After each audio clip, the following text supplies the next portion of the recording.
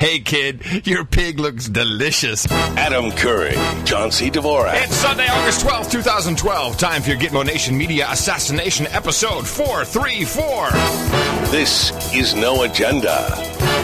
Right in front of Dottie Mae and at the bottom of the bogus basin from Gitmo Nation Potato, Boise, Idaho. In the morning, everybody. I'm Adam Curry. And from northern Silicon Valley, where I can hear the music, but I can barely hear Adam Curry, I'm John C. Dvorak. It's Crackpot and Buzzkill in the morning. Do you need more of me, John? Do you need more? I need more of you, unless because the sound is drowning you out. How's that? Do you have more of me now? Is this better? Well, I did. It's relative. That's the problem. Oh, really? Oh. Because if you play some music and then try to talk under it, I can see if it's.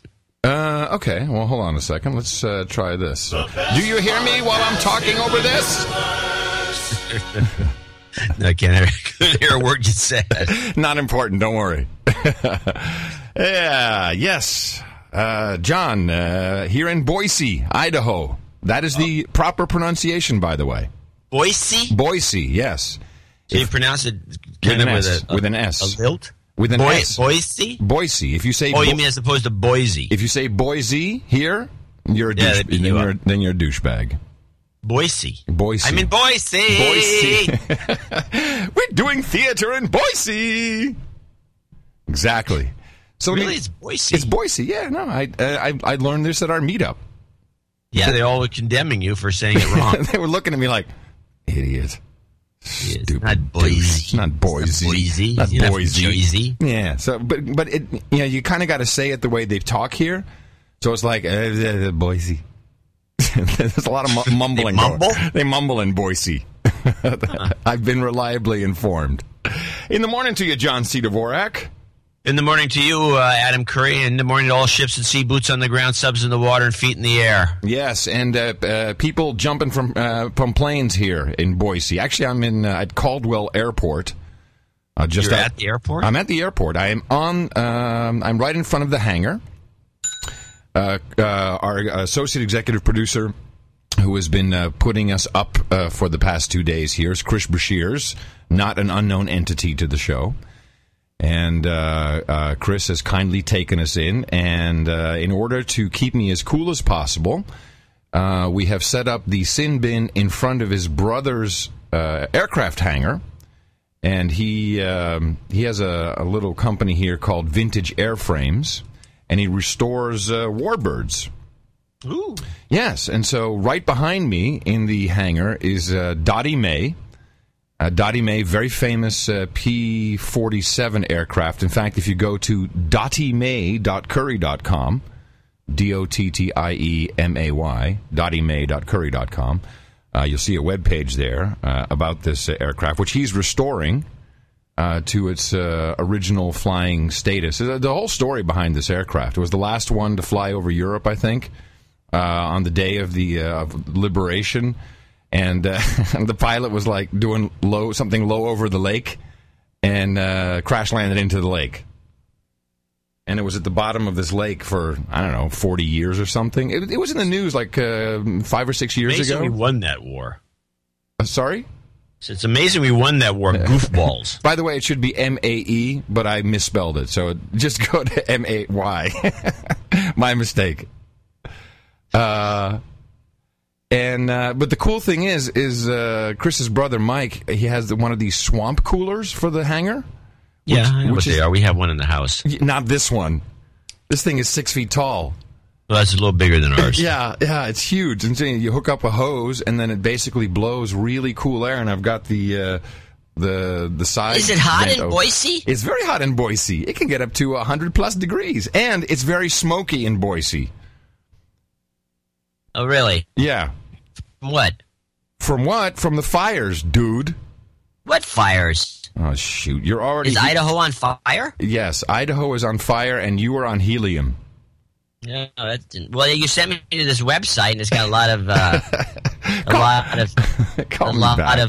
animated stuff. Yeah, I'm sorry. I shouldn't have done that. I don't know why you keep doing that, and then I end up like this, and we have to reconnect. Maybe if you update your Skype or something. I think it's time. I don't want to update the Skype. All right, I'm going to call you back. I hate that. Stupid Skype.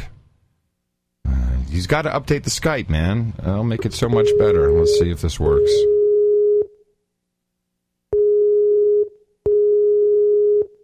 Hello? Is this any good? Yeah, that's much better. Okay, yeah, you're good. It was breaking up. The ringtones was breaking up. Try it again. No, it's good. It's good. Don't hang up. He hung up. Don't do that. It takes a second, man. He's such a connoisseur of Is this any better? Yeah, it's good. Don't hang up. Give it a second to adjust. No, it was not ringing right even. Oh, okay. Yeah, you're okay. Good. Yeah, okay. Yeah, so when we drove up from where were we? We drove past. We were in Layton. That's it. We were in Layton, just above Salt Lake City, and then on it we stopped halfway. Well, not a little more than halfway in Twin Falls, Idaho, for a sleepover at a Koa campground. And the entire drive, we just saw nothing but black smoke. I mean, the hills are alive with fire in Idaho. Black smoke? Yes, black smoke. What, are they burning tires? No, it's black smoke. And we could see the fires all around in the hills. It's pretty bad, actually. Global warming, my friend. Yes, of course. Of course it is. So we stopped in Twin Falls, Idaho, very famous for its one fall. It's one waterfall. It used to be two waterfalls, but we went there once, and they had a sign by the other waterfall saying, "We've shut this waterfall down." Yeah, they shut it down. Apparently, it's a valve someplace. Yeah. They shut down one of the Twin Falls, so it should be fall, just one fall, Idaho. But of course, they have a very famous bridge in Twin Falls, which is, I think, the highest bridge or the only maybe bridge that you can base jump off of in America. Yeah. So people just hop up on the bridge and jump off and base jump down, and of course that is only a stone's throw from an extremely famous spot, which is where Evel Knievel did his famous jump across Snake River. Oh, yeah, and missed. He missed. Yeah, he missed it, but it doesn't matter because we love Evel Knievel regardless. We're Americans. And so we stayed at a Koa campground. We got to see a pretty spectacular sunset despite the smoke. Actually, it made it a little bit better, I think. And then on Friday, we continued the journey another 2 hours, I guess, up to Boise, which is a very interesting town. Have you ever been in Boise? Yep. There's a lot of survivalists in that area, you know. Oh, this is it's a very interesting state. Because I think you would classify it, if you were to do a douchebag map, it's a red state. But they have a lot of blue tendencies. For example, you'll be walking down, and I thought it was just a PR thing, but it turns out it's law. I was walking down the street, and I'm smoking a cigarette, and I see these signs like, "Children play here, don't smoke." I'm like, right. Uh-huh. Shut up, slave. Okay. And then I'm walking a little further, and it's like, "People meet here. Don't smoke." Shut up, slave. And I said to Chris, I said, "Wow, this who's doing this PR?" He says, "No, that's actually law. There are streets you can't smoke on in Boise." Huh. Yet everyone has guns, and it's all cool. So it's kind of conflicted. Yeah, that is conflicted. Well, it's interesting the way some of these things, these politically correct bullcrap, sneaks into the public consciousness, and there's not much you can do about it. No, but even in Boise. Actually, I have a general observation now that we've been on the road. I guess we're 2/3 of the way through our Hot Pockets 2009 tour. Hot Pockets. And general observation. There, if you were to, maybe it's in The Art of War. I don't know. It's been a while since I've read it, but I think the most surefire way to conquer your enemy is to divide and conquer. Is this in The Art of War? This strategy, divide and conquer? I don't know. I haven't read that book for 30 years. I don't have to read it. It gets read to me by various venture capitalists in the Silicon Valley.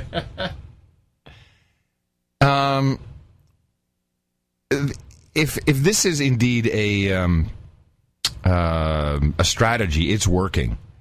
Because my general observation, as we've gone through a lot of these different states on the trip, is that people really do classify themselves as right or left, red or blue, Republican, Democrat, And the way they talk about the other side, side A and side B equally, is with disdain and fear.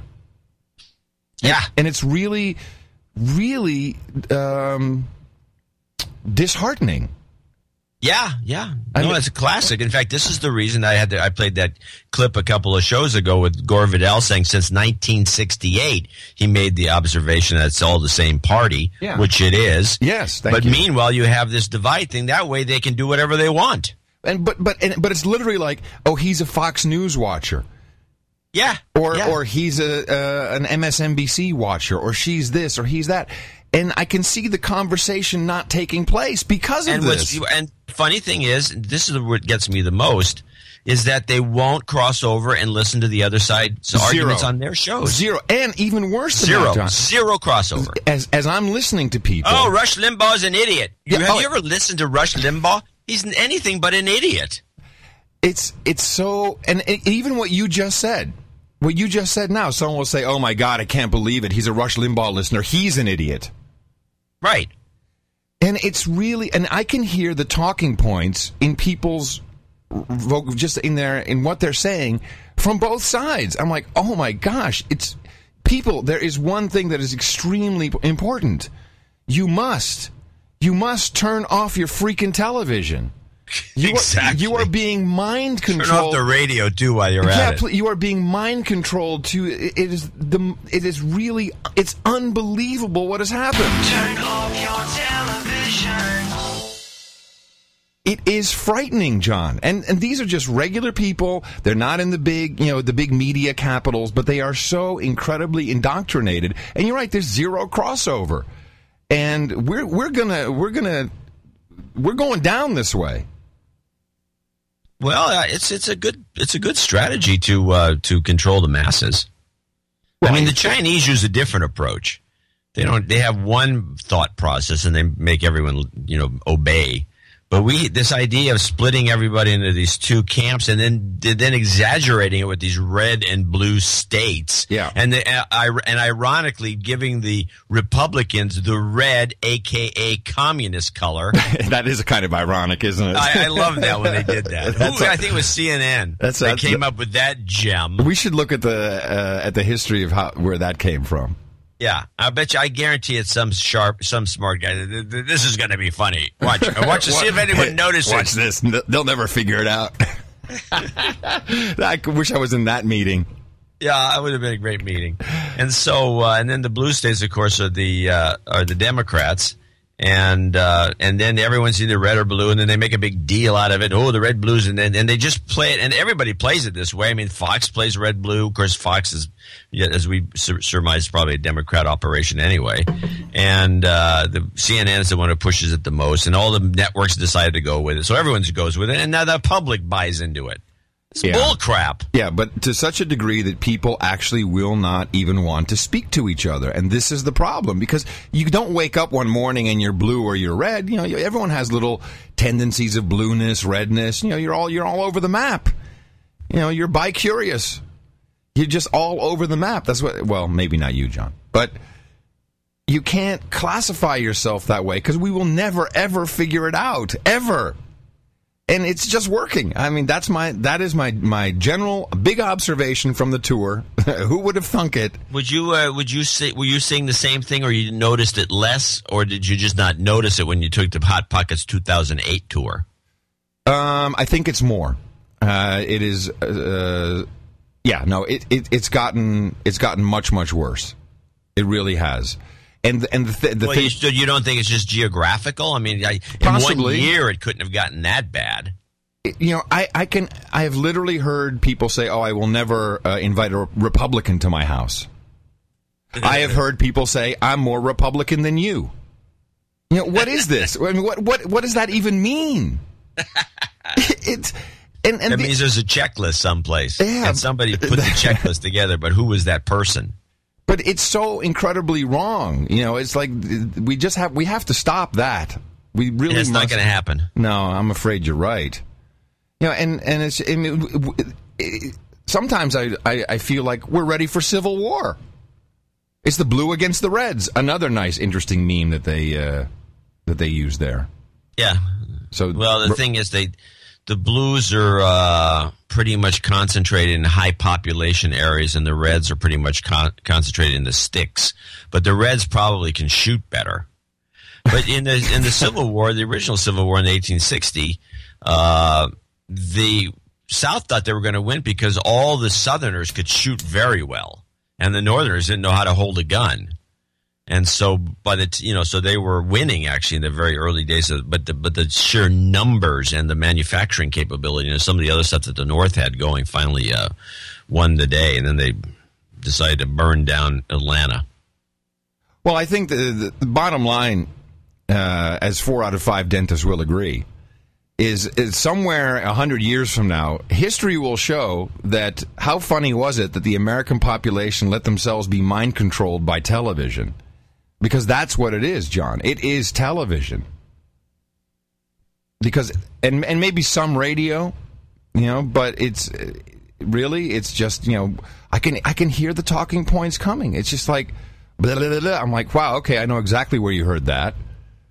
Over and over again. Right, I know. I do the same thing. I hear somebody giving knee-jerk quotes that they heard on either a right or a left-wing show, one of the two, and we listen to both, the two of us, and to see what they're saying, and then you hear the memes being pushed out there, and you go, "Oh my God, this is like a meme." Yeah. That somebody, and all they're doing is parroting it. This is what one of the things we do on this show is complain about the fact that the media in general just parrots what public relations people tell them to parrot, and they do.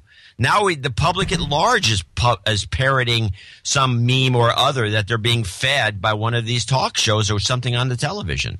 In fact, there was a great example of just this, and maybe even went a little bit further, a little beyond just PR for companies, with this scandal, which of course is going pretty much lightly reported, about douchebag Fareed Zakaria, who took one for the team. I'm very impressed at what he did.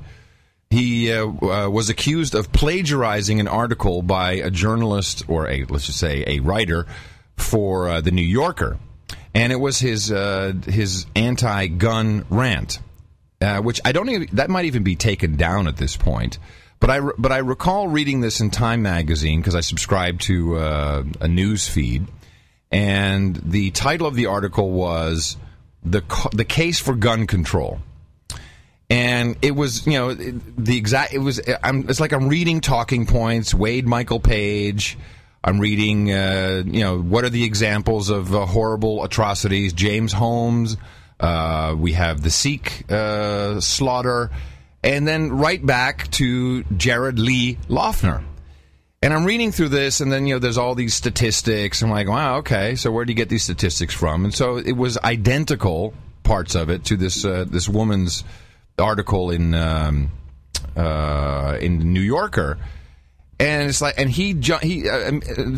Zakaria says, you're right, I had no time, it was really bad, I shouldn't do this. But this is not what happened. He merely was too lazy to rewrite the memo that he got. That's what happened. I was thinking that too. Oh, no, it's so obvious. It's like, here's the memo, here's the examples, here's the statistics, go ahead and use that. And he just, he was lazy and didn't rewrite it. And, of course, the woman at New Yorker didn't rewrite it either, and that's why it looks like plagiarism. But it's really just the same memo. Whoever's handing it out is irrelevant. That is what your media is today. And no one sees this. Yeah, well, Zakaria rewrites a lot of these memos, apparently, because his stuff is all... all you have to do is do it. You do this when you can do this by doing a phrase search. And, of course, he was busted by somebody who ran one of these plagiarism programs that they use in colleges. Ooh. Because kids are always... plagiarize, or they used to. They do it less and less. No, they always do it, John. Come on. They've always done it, but I'm saying they're doing it. They're doing a better job of it now because these plagiarism programs are rampant, and all the professors use them. Especially when you got some kid who's like and I would say Zakaria would fall into this category. Some sort of a kind of an idiot, and all of a sudden he comes out with this really nice paper that he claims he put a lot of work in. You run the plagiarism program, and you found he lifted it from here and there and the other place. And usually they take it from a number of sources. I don't think that's when you're a student I don't necessarily think it's bad to cut and paste things when you're doing a lot of deep research because you're still learning, and that's kind of the idea. But I don't think you have to be some sort of a fantastic essayist when you're in college. But at the same time, there is a rule, so the rules get broken. And these guys, everyone has to be aware of these programs that are out there to catch you doing this crap. And let me just say, as from a writer's perspective, it's not that hard to write something. The length of his stuff is in the 600-700 word range generally. Right. That's 45 minutes. I mean, what is he doing with his time? Is he hanging around holding a glass of Chardonnay at a cocktail party showing off? If he is, he could be writing instead. Somehow I think you're right. By the way, here's his exact quote, which is very interesting. He issued a statement Friday saying, quote, "Media reporters have pointed out that paragraphs in my Time column this week bear close similarities to paragraphs in Jill Lepore's essay in the April 23rd issue of The New Yorker. They are right. I made a terrible mistake. It is a serious lapse and one that is entirely my fault. I apologize unreservedly to my editors at Time and to my readers." He does not say he copied it. He made the mistake of not rewriting the memo. He's not actually saying, I copied it. Funny, huh? That's a good catch. Yeah, it's funny. But he's a douchebag, that guy. I never liked him. Man, me neither. Douchebag. Give him a little douchebag there. So, back to the trip. Yes. Oh, by the way, since we're discussing since you're talking about television, I might as well give you. I ran into a new meme, by the way. Oh, good. What do we have? The meme is the new normal. Oh, yes. Well, we know the new normal. You've been on that. The new normal is a meme going on, but now there's a show. Uh-oh. On NBC coming out called The New Normal, Ooh. And apparently the new normal is a gay world. And you might as well play this. This has got so many. All women. Here's what the message is: all men are gay. Yes. All women are whores. Oh. Although this one woman sells a baby for $35,000, and it's just and that's the new normal. So all men are gay, all women are whores. That's what NBC is pushing. You're born with. Nana, you're a bigot. I am extremely tolerant. When they opened that Chipotle here, I was the first of my friends to go. And there's the family you choose. Why does a seemingly sane person gestate someone else's child? I need a way to change my daughter's life. $35,000 is a huge chunk of money. And you have no problem with doing this for two men? Oh no, a family is a family, and love is love. Now who's going to be the bio dad? I am. Uh-oh.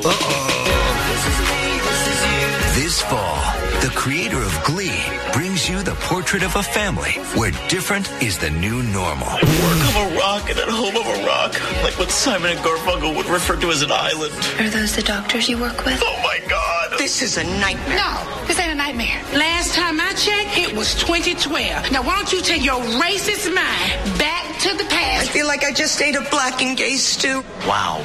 The new normal. Tuesdays this fall, here on NBC.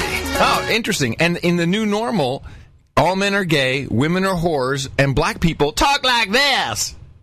They all talk, right? They talk Amazing. like a stereotype of a black woman. Amazing. Yeah. How do they get away with this? You tell me. Oh. This is NBC, the biggest supporters of the Obama administration because of the government contracts available to General Electric, obviously. Yes. And I watched this thing with my jaw down. They got the woman, the mom's a bigot. The daughter's got another daughter. She's a grandma, I guess. Ellen Barkin, who plays interesting. Yeah, it's a really, really bad messaging show, and it's got memes and creepy messages. It's just like, oh man, it's astonishing that this would get on. Something else we have to watch this fall. I don't know if it sounds so, I doubt it's going to catch on. The Glee guys are on a roll because they're singing and dancing. I think your theory is correct. You're the one that brought this up. I like the singing and dancing shows. Glee is a hit because it's essentially a musical, and so it's singing and dancing, and it's gay. Mm-hmm. But this is just gay. Hold on, singing and dancing is not necessarily gay. I said it's singing and dancing, and it's gay. Show. Okay. Well, as a bi-curious male, I'm very, very excited about this new normal. Where do I fit in on the spectrum of normal? Almost normal? No, abnormal. So, so we had a meetup in Idaho, in the Basque neighborhood. Apparently, there's a lot of Basques in Boise. Yes, Basques. In Boise, there's Basques? There's Basques in Boise. And this is because of of course, in Boise, you can get 5 acres for, next to nothing. And so they kind of migrated here, and they've, the Basques, I guess, like to have That must mean there's livestock. some good eating around there. We had a fantastic dinner at the meetup at, what's the name of it? Luket Ona, I think it was. And I had tripe for the first time in my life. And I really liked it until one of our producers who was at the table explained to me what tripe is. Which is essentially the stomach or the stuff that keeps the guts of the cow usually the together. Intestines. Yeah, well, it's like a honeycomb kind of texture. Yes, intestinal yeah. tract. And only the French. I went out of my way not to upstage this story, but I went out of my way. I went years. I said, people eat tripe and like it. Yeah. Why? So I went and spent, I don't know, years, literally. Every once in a while, I'd go to some place, I think in San Francisco, I remember having tripe soup in an Italian restaurant. Couldn't swallow it. I went on and I said, this is crazy. This stuff's terrible. And so then I finally, one year, I was in Paris, and I went to this one-star restaurant that specialized in a dish called andouillette. And that is essentially tripe stuffed with tripe and deep fat fried. Oh, interesting. After being treated or something. And two things I realized. One, it was really good. Yeah. And two, it tasted like a hot dog. Okay. I don't care what these sausage guys say. No, we don't have any tripe in our hot dogs. Bull crap. I had more like a tripe stew with some, I think it had okra in there for some reason. Because okra. Yeah, That's more disgusting than tripe. But it was really good. The taste was outstanding of the tripe. The texture is just not really appealing when you're chewing on it. It's kind of like you're chewing on a condom, kind of. Like, you know what I mean? Yeah, that's not the case with andouillette. They're almost crunchy. Oh no, this was not. This was far from crunchy. So I was okay until it was like, oh, it's just guts. I'm like, thanks. How do you like the bowl of guts we fed you, kid? Hey, dude, thanks, man. So we had, actually, this was a big night and dame fest. We had, I think, 3 nights and a dame at this meetup in Boise. Wow. And here's a name for you, Sir A.J. Rystad. Oh, yeah. Yeah, he was there. And Sir Russell Williams, I don't know if Miss Mickey has put the picture up yet, he brought me a knighting sword. But I mean, I kid you not, a 4-foot sword. So you're driving around the trail with a sword in you're carrying Yes. You're carrying an unregistered sword. Yes, and it's sharp, and it has a sheath, and the thing must weigh 5 pounds. It's the most beautiful sword, and of course I had to reknight everybody with the sword. Can you reknight us, please? It was with great. The real sword? It was great. It was really. I don't really think fun. the Queen reknights people, but okay. Well, it's just for prosperity, just so you have the picture. Posterity or for prosperity? Yeah, those. You have the picture, so you have a picture of the knight, and it's weird when like a dude kneels down before you. The Queen must have a hard time with that.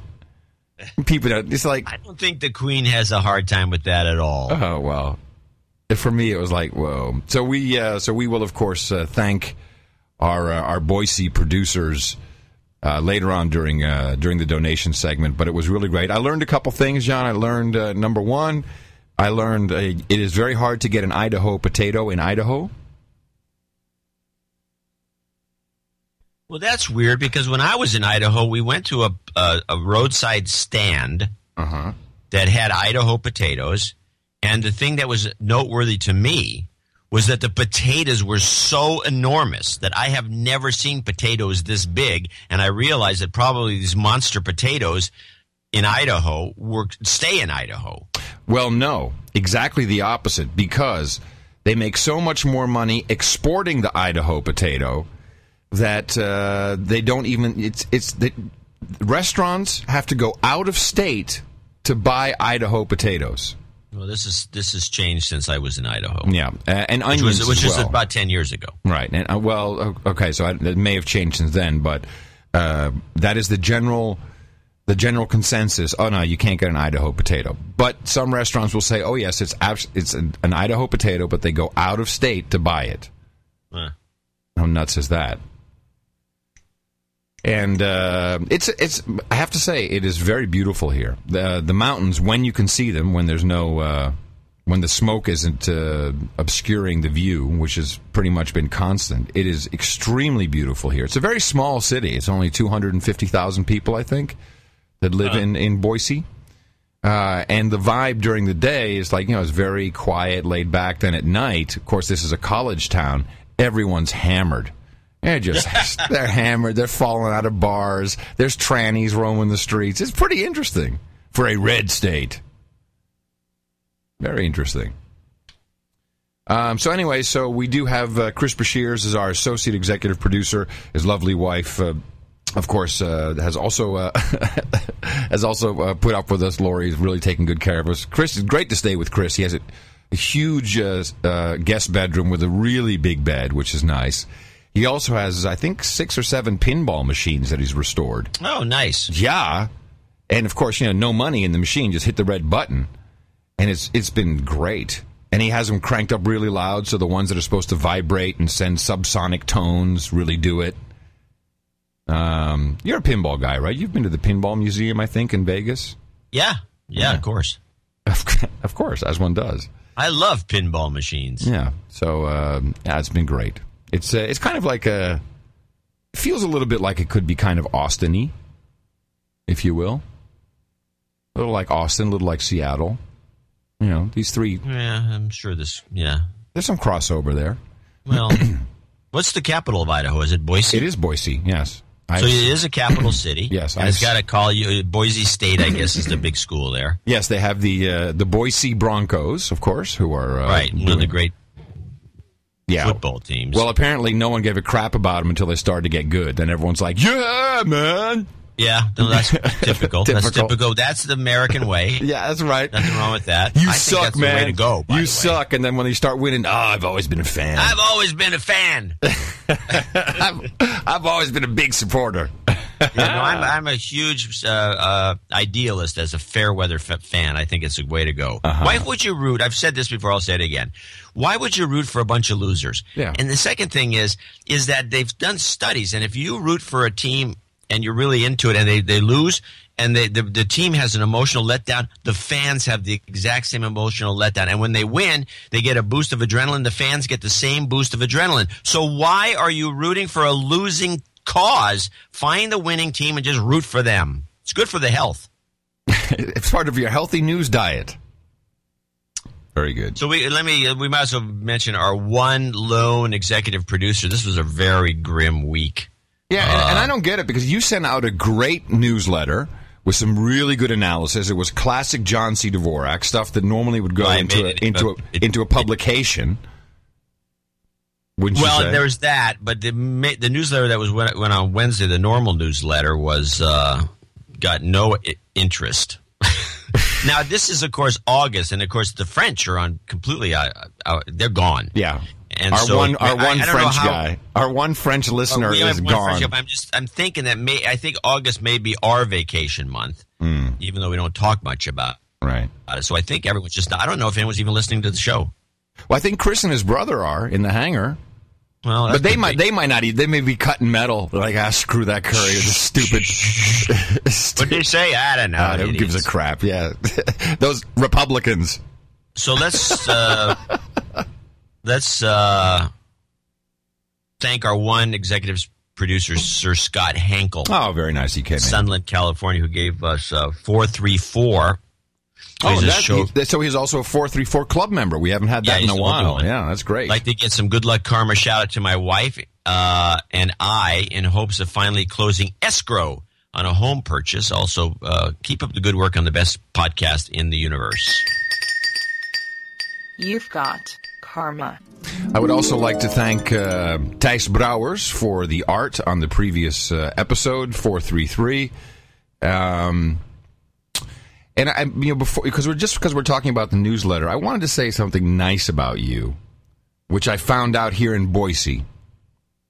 Oh, and people should know this about JCD. Huh? So probably false information. But go ahead. Could be. So you sent out a newsletter a couple weeks ago, where after a lot of back and forth, you still misspelled Miss Mickey's name. And you spelled it with an E instead of M-I-C-K-Y. And you said, oh, no, I'm an idiot. My fault. Well, as it turns out, ladies and gentlemen, your buzzkill was actually protecting someone. Okie dokie. You're aware of this, John? No. So, Shayna, who corrects the newsletters. Oh, yeah, Shayna. Who carries around my head on a stick, apparently. Yes, she's here in Boise, and she said, please stop riding John so hard because, I actually messed up the change in the newsletter, and it's my fault, but he's been protecting me. And I was like, wow. I'm a chivalrous guy. You are, John. I can't pronounce it, but I can say it. Yeah, you are. You're a very nice guy. Unlike what 4 out of 5 dentists think, you're actually a nice guy. I was like, wow. So that's pretty cool. I'll give you a little in the morning for that. In the morning. That was very nice of you. I know it's hard. It's hard, isn't it, to accept something nice about you? Yeah, I appreciate the idea. All right, so clearly we do need a little more support, particularly because your donations are literally keeping the show on the road, as Hot Pocket still has at least 10 days left to roll, I think. What are we today? What is the 12th? 9 days. 9 more days. We're going to go after Boise. We are going down to Salt Lake City. There's a huge meetup taking place in Salt Lake City. Did you already go through Salt Lake City? No, we passed by it. We stayed at Layton, so we're up to Boise, and now we're going to swing around, and we're going to be doing a meetup on Monday, 6 p.m. at Justin Peck's home. Apparently, he has some land there in Salt Lake City, and so it's going to be on his homestead. And you can find that at itm.im/tour09. There's plenty of ways to find it. Also, follow Ms. Mickey's Twitter thing, and you'll find out about that. And then from there, we're going to go rushing back down, I guess, somehow to New Mexico, and then across to Austin. So your support for our Value for Value program is highly appreciated. Dvorak.org/NA. Just want to make sure that's programmed into your brain. So next time you're looking at your PayPal account thinking, hey, isn't that funny? My subscription ended, which we don't remind people about enough. I'm looking at the old, we cut off the old, we moved all our PayPal accounts to the No Agenda Show account, even though it started in my personal, or not a personal, but a business account I had, and I couldn't sustain it there. So the business it's 2 years, or the account? It's 2 years out of date now, the old ones, right? So the PayPal subscriptions, the subscriptions that were going in there are just slowly fading because of the people. Everyone gets a new credit card every couple of years, and they never renew the subscription, and PayPal just kills it, the account. So we're down to we're making in that account. I might as well just close it. It's doing like $150 a month. I wouldn't close it for that. That's in 2 years. That's dropped from like a good, 1,000 or 2,000, whatever it is. It's almost dead. Wow. Within 2 years, everything dies. It's amazing. So that's why by the way, people say, "Why are you always asking for money, asking for help, asking for donations and contributions?" Well, yeah, that's how we live. There's nothing there will be nothing coming in within no time at all. Yeah. So, and the summer's not much fun. No, the summer is definitely not helping. But okay, with the Hot Pockets tour continues to roll, I will say that despite the donations, it is extremely satisfying to meet everybody. And I still miss you very, very much out here on the road. Well, you got my head on a stick. Yeah. You might want to play. Here's a clip. Wait, let me just give the slaves a couple of pointers here. One, Human Resources. We appreciate your donations. For those of you who have a credit, it's an official one. I know Chris Bashirs has an IMDb. He's going to put his associate executive producership into his IMDb. Unlike the phonies in Hollywood, we will, of course, vouch for you if someone ever questions you being a producer in some form of the best podcast in the universe. And, of course, you can always do something very important, which is go out and propagate our formula. Our formula is this. We go out, we hit people in the mouth.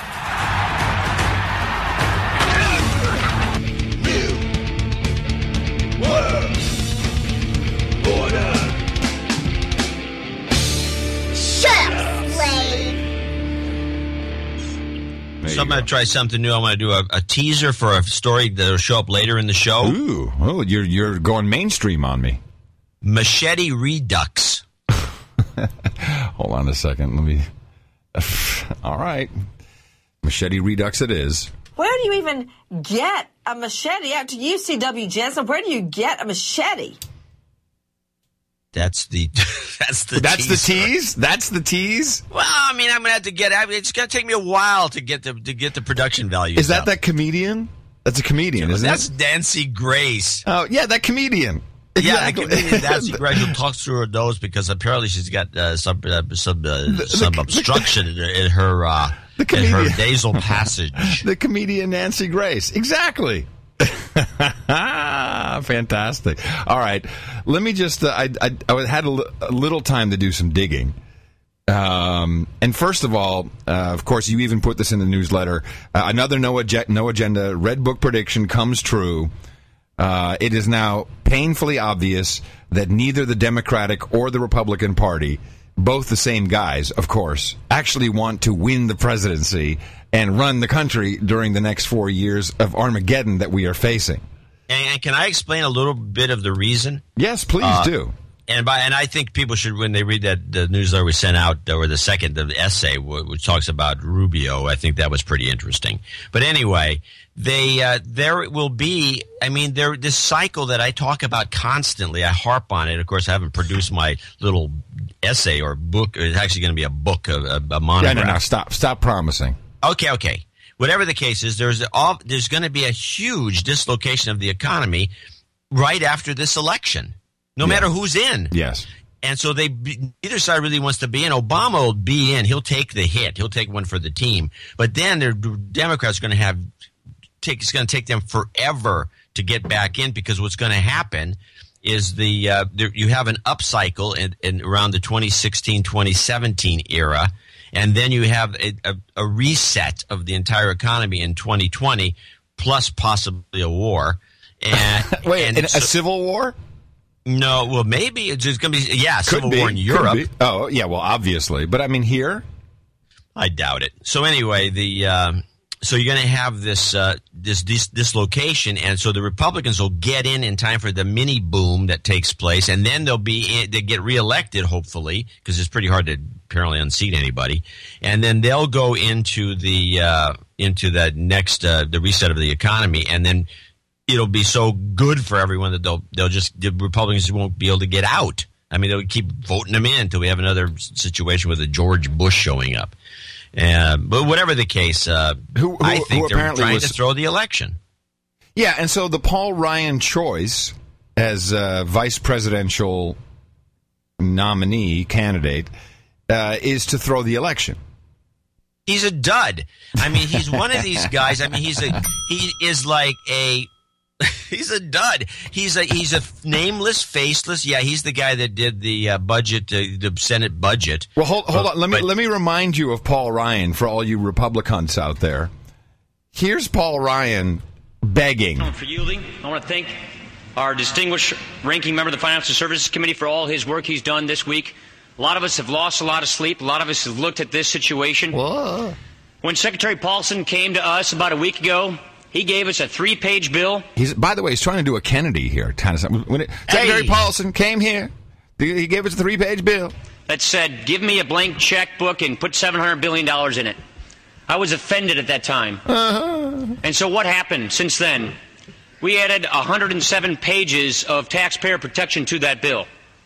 Protection. Really? Yeah, protection. This is him begging for TARP. But listen to the bull crap that he's spouting versus what actually happened. We understand the gravity of this situation. Yes. And we worked with our colleagues on the other side to make this bill a better bill. We made sure that there's upside for the taxpayers so that when this happens, when profits come to these companies, we get their stock warrants, so the first person in line to get those profits is the American taxpayer so they can get their money back. Have you gotten your check yet, John? Have you seen your check? No, I understand they're going to raise taxes. We made sure that there's an insurance program that makes sure that Wall Street shares in the cost of this recovery plan. Wow. Did you hear that? Yeah, oh yeah. Did I hear the flub? Oh yeah. Yeah, Washington, I mean Wall Street. I mean Washington. I don't know what I'm saying. And we also made sure that the executives of these companies that made these bad bets don't profit from this rescue recovery plan. How'd that work out with all those bonuses? You mean like the bankers? Yeah, those guys. That cleaned up and gave themselves huge bonuses? Thanks, Paul Ryan. We cut the initial cost in half of this bill. Congress will have to approve the second half of this next year. Why did we do all of this? Because we're on the take and corrupt? Because this Wall Street crisis is quickly becoming a Main Street crisis. Talking point. It's quickly becoming a banking crisis. Yes. What does that mean? What does it mean, John? What does that means bankers make out like crazy, unemployment stays high, the municipal bond market is falling apart, which is the real problem, by the way. But back in the day, Paul Ryan, the genius who will be vice president, said this. Why does that matter to us? Why does that matter to Janesville, Wisconsin? If it goes the way it could go, that means credit shuts down. Yeah, that's pretty much happened. Businesses can't get money to pay their payroll, to pay their employees. That has pretty much happened. Students can't get student loans for next semester. I would say that's right on the money. People can't get car loans. Yes. Seniors may not have access to their savings. And we don't need them anyway. Are we standing at the edge of this abyss? Yeah, no, we're in it. Dude. Good job, Paul Ryan. Good job begging for TARP money, which literally went to the banker bonuses. And it went to their bonuses in their pockets. If they would have given that money to the public to pay off the bank loans, the bankers would have still gotten the money in a legitimate way, and everybody would be happy, and then the real estate would be booming and everything would be working out. Although you can't do that, because if you do something like that, it's okay. Welfare for the rich and free enterprise for the poor. So you can give the money to the bankers. Mm-hmm. That's okay. Sure. Just give them the money. Let them put it in their pocket. But you can't give it to the public, because that's socialism. So I think Paul Ryan, if anyone knows him from back in I'll bet you he was in school. He had a big key ring with a whole bunch of keys jingling, walking around like, I'm Paul. Yeah, so, well, if he was in the newer generation, he'd be one of those guys who has a chain on his wallet. Yeah, they chain their wallet to their pants. So here's Le Bishvat Candy Crowley, our Rubenesque reporter, who I for some reason I just really do like her, and she sets the meme for the next 1, 2, 3, 4 months that we're going to have to hear. This debate. All they have to do at Obama reelect is open up the files, because this debate has already happened. They just bring it back. It goes, it is what they talk about. But I think the other thing that's worth pointing out is not every Republican has signed on to this kind. I mean, they will publicly, but there is some trepidation. They're afraid. That this might be looks a little bit like some sort of ticket death wish. Oh yes, listen to No Agenda much. She's on the same meme we are. Listen to No Agenda much. Ticket death wish. Ticket death wish, everybody. So there was one funny thing that, of course, will be played over and over and over again. If I haven't been watching much television, but of course, here is Mitt Romney announcing Paul Ryan with the classic mistake. Join me in welcoming the next president of the United States, Paul Ryan. What an idiot. What an idiot. But then I go back and listen to President Obama. So let me introduce to you the next president, the next vice president of the United States of America, Joe Biden. So he corrected himself in the same sentence, but isn't it interesting that they both make the same mistake? Is this like an actor's block or something? I have no idea. Isn't that interesting? That's the clip of the day right there. Really? Yeah. Oh, well, that's so kind of you. Hold on a second. Let me give myself that award. Oops. Well, it kind of sucks when I can't. when I can't find the clip of the day. Should be at the ready with a big red button. Clip of the day. No, backing that up with the Obama botch is perfect. Yeah, but that's weird. So I think it's because, of course, these guys are all actors.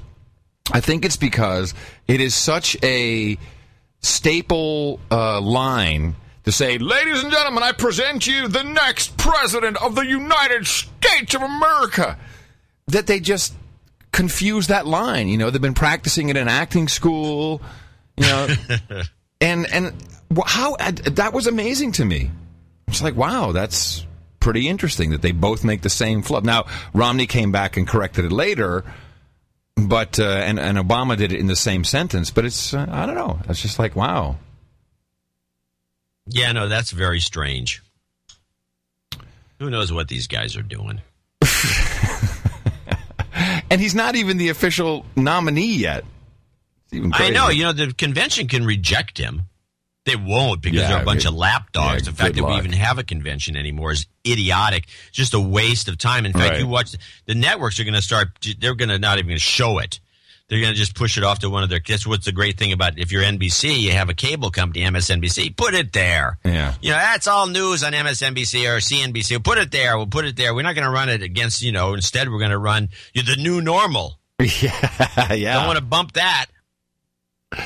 Right. Well, but of course, this is well-timed, this announcement. This is a media announcement, obviously. We've got the dog days of summer. We got nothing to talk about. You know, it's like we're kind of done with terror.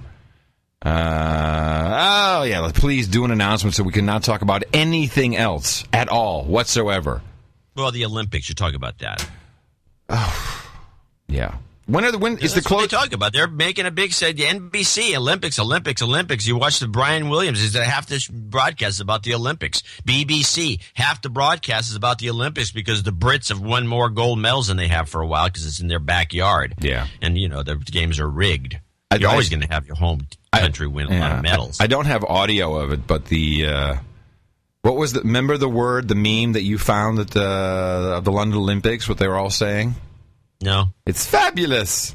Oh, it's fabulous. It's fabulous. So the IOC chief Jacques Rocha, who's a Belgian, so we're getting. I guess the closing ceremony is tonight, and he said the games in London have been absolutely fabulous, and they refreshed the Olympic movement. Is that what he says? Yeah, they refreshed the Olympic movement. It's not a movement. Yeah, it is. It's a movement, John. It's a big movement. Yeah, it's a movement, all right, a bowel movement. And the UK will continue to surf the wave and invest in sport. Right. Yeah, short picture of that. No, but there is some really big news. And it turns out there was a lawsuit filed in May against Lucy Napolitano. Have you heard about this lawsuit? Sexual harassment. Apparently a bunch of lesbian supervisors are making men's lives miserable in the Homeland Security Department or TSA, whoever it is, whatever group. Yeah, Department of Homeland Security. One of Lucy's, one of her girlfriends. It was like somebody who was, That's the insinuation. And if you look at the pictures more than of her, insinuation. Yeah, if you look at the pictures of these two, you kind of like. Well, anyway, so I got a copy of the lawsuit, and I thought we'd just run through a couple things just to have a little chuckle. So the plaintiff is James T. Hayes Jr., and this was no slouch in Department of Homeland Security. In fact, in 2008, he oversaw a $1 billion budget. With 7,000 people. Then he moved up, and his budget grew to $2.5 billion. So I'd say that this is a pretty serious guy. The allegations are that in February 2009, Lucy Napolitano brought in Dora Schriero and Suzanne Barr. And they started working at ICE headquarters in Washington. And essentially, they started... It's a very classic move, by the way. When you have to start copying them on memos, Then they're attending the meetings, and then all of a sudden you're not on the memo list. You're out. Exactly. So just a couple points from these are allegations, of course, because this is a pending lawsuit. Yeah, it's definitely not anything that we know is true. No, we don't know it's true, but we suspect it is. Yeah, and I'm just reading from the court documents. Point 32. Schriero was not qualified for the position plaintiff had because of her lack of federal law enforcement experience. Schriero did have experience, however, working with Secretary Napolitano. It's a nice snide way of saying it, isn't it? Point 34. Schriero enjoyed a long-standing relationship with the secretary. 35. So essentially, she's hiring her buddy. 35. I mean, this is unbelievable. Well, wait until you hear the rest. Point 35. Plaintiff believed he was being replaced in his duties because of this relationship and because he was not female, which, of course, is an egregious breach of all types of rules. Point 43, in around April and May 2009, Barr moved the entire contents of the offices of 3 male employees, including nameplates, computers, and telephones, to the men's bathroom at ICE headquarters. I love it. Which is followed up here as... No sexual code violations with that move. Well, here it is. Barr also created a frat house-type atmosphere that is targeted to humiliate and intimidate male employees. Barr humiliated another male employee by calling that male employee in his hotel room and screaming at him that she wanted, quote, his cock in the back of her throat. This is in the lawsuit. You can't make this up. Then Barr covertly took an ICE BlackBerry device assigned to a male special agent in charge and sent a BlackBerry messenger message to his female supervisor indicating that the male employee had a crush on the female supervisor and fantasized about her. So basically sending false messages. Like, oh, I'm hot for you, baby. I presume to get him kicked out on some kind of sexual harassment. Further, Barr promoted, otherwise rewarded those male employees who would play along with their sexually charged games, including the 3 male employees whose offices were relocated to the men's bathroom at ICE headquarters. So, this is just, if this is true, this is crazy. I mean, that's really quite wrong.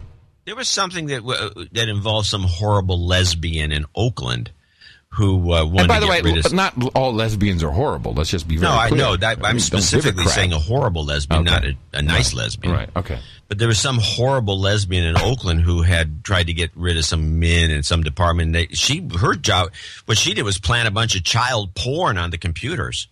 Oh, wow. Became a big scandal, and then the guy, they couldn't, there's some, I guess they found some date codes or something to get the guy off the hook, but this guy was going to go do hard time.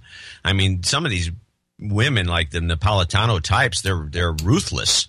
It sounds like this trio of horrible lesbians, let's say, and as opposed to, nice lesbians, is just, this is I don't know how Obama can put up with it, but if you think about it, Obama may be a lesbian. He's supposedly the first gay president. Are you insane? He's supposedly the first gay president. He's surrounded by women. He's got daughters. He's got his wife, and he's got his mother-in-law living in the White House, and Valerie Jarrett telling him what to do. I don't know if he has any male influences whatsoever. So Janet Napolitano, she probably tells him what to do too. Who knows? I don't know. It just seems unhealthy, the whole environment. I could be wrong. So the guy is actually not asking for much, though. That's what I find surprising and suspicious. He's basically asking for a quick payoff. Plaintiff seeks the following relief: $200,000 in compensatory damages for the losses he suffered due to the discriminatory directed reassignment without the compensation given to other similarly situated employees. Compensatory damages in the amount of $135,000 as a result of lost wages due to the discriminatory behavior. Equitable relief in the form of a directed retirement with front pay to compensate him for loss of reputation he suffered. And that could be open-ended, I guess. That could be a lot of money. And an order directing defendants to pay reasonable attorney fees and costs of this litigation and such other and further relief as the court may deem just. So, that could be open-ended, but he's not really saying, hey... Yeah, well, it could also be the lawyer saying, look, these cases with men complaining about women harassing them really never go anywhere because it's just not what the court expects to hear. Right. So we don't want to ask for too much because it's going to look like a little... who knows? I mean, the lawyer could be the problem. But we don't know. I will say, though, it is extremely important because if you just replace...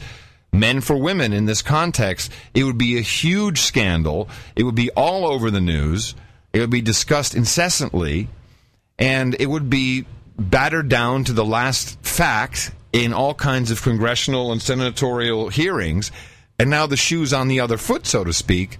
I don't know if they're going to make such a big deal out of it, but I feel which is what the lawyer probably told him. You're not going to get a lot of sympathy for this because when guys are discriminated against, it's the same thing with there is a lot of domestic violence where guys get beat up. You don't hear about it, but it really does happen.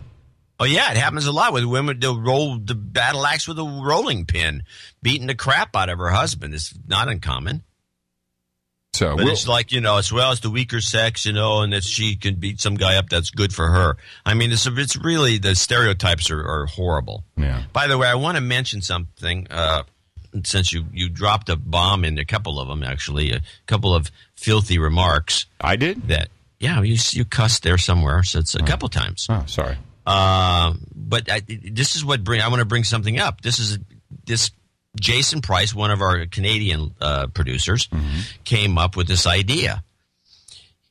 He says that he has a suggestion from a comment you read a few weeks ago.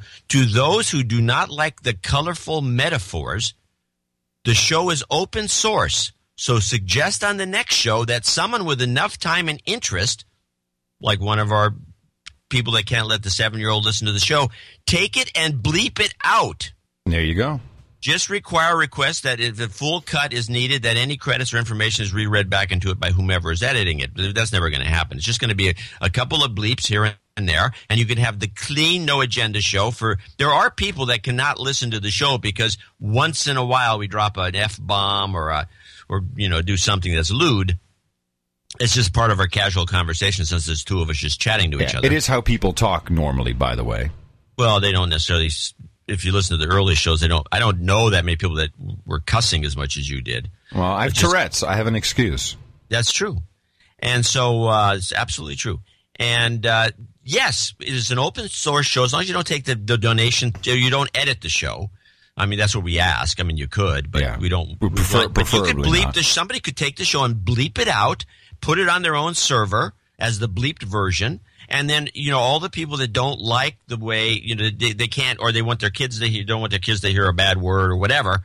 There you go. I think this is a great idea. I told Price that. I said, this is a great idea. The bleeped version. Well, but you know what? It's kind of like, here's how so we have now done 434 shows. And if you calculate how many hours that is, it's probably quite a lot. And that's just the broadcast time, not the preparatory time. Yeah, it's a lot. Yeah. So we have these great initiatives like readnoagenda.com where, people are going to transcribe. And I promote it every single week, and the show notes has a link. Well, when's the last one that was fully transcribed? Was it 20 episodes ago? Yeah, not going to happen. Yeah. That's work, though. Yeah. This is you're listening to the show, and you got to, and you're recording it while you're listening, and you bleep, bleep, bleep, bleep. You're going to listen to the show anyway if you're that into the show. Yeah. And you could bleep it. I don't think there would be as much work to bleep the show to 2 hours total work, or 2.5, as it would to transcribe 2.5 hours. That's a lot of transcribing, and nobody wants to do that. Well, there you go. How successful anyway, are just we? A suggestion. Like I said, maybe you're right. Maybe nobody will pick up the ball on this. But again, if that's the case, they're the ones complaining. It's not that hard to fix, but we're not fixing it. So, while we're on lewd and lascivious, finally, and again, something that was pretty much predicted on the show, turns out the federal officials have launched an investigation into a possible pedo bear ring involving disgraced former Penn State defensive coordinator and convicted child molester Jerry Sandusky. Yeah, you called that a mile away. Right? And right from the get-go, you said there was a ring up there. But here's the interesting thing. This news story broke. There has to be a ring, or this wouldn't have happened the way it did. Radar Online broke this. This is an entertainment website. So now I'm really convinced something's going on. Because, you know, these guys at the entertainment gossip websites, they have way deeper connections into Hollywood and behavior that may be associated with that.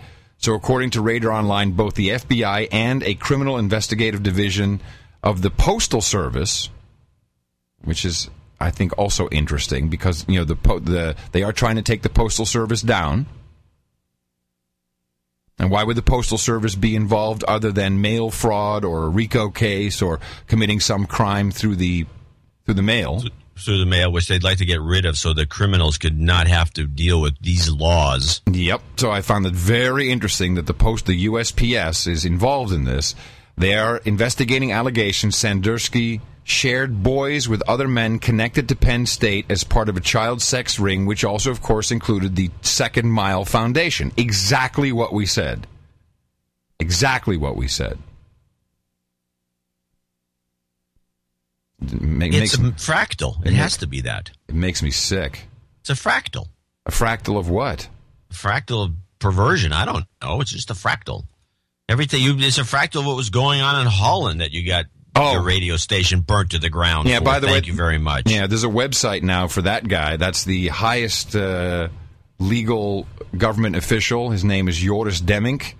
Yeah. There's now a website, which an English website, which I'm happy that someone's finally done that. It's called arrestdemmink.com. So arrest, DEMMINK. I'm not going to type it in. It'll stop the connection. Yeah, don't do it, because there's lots of video.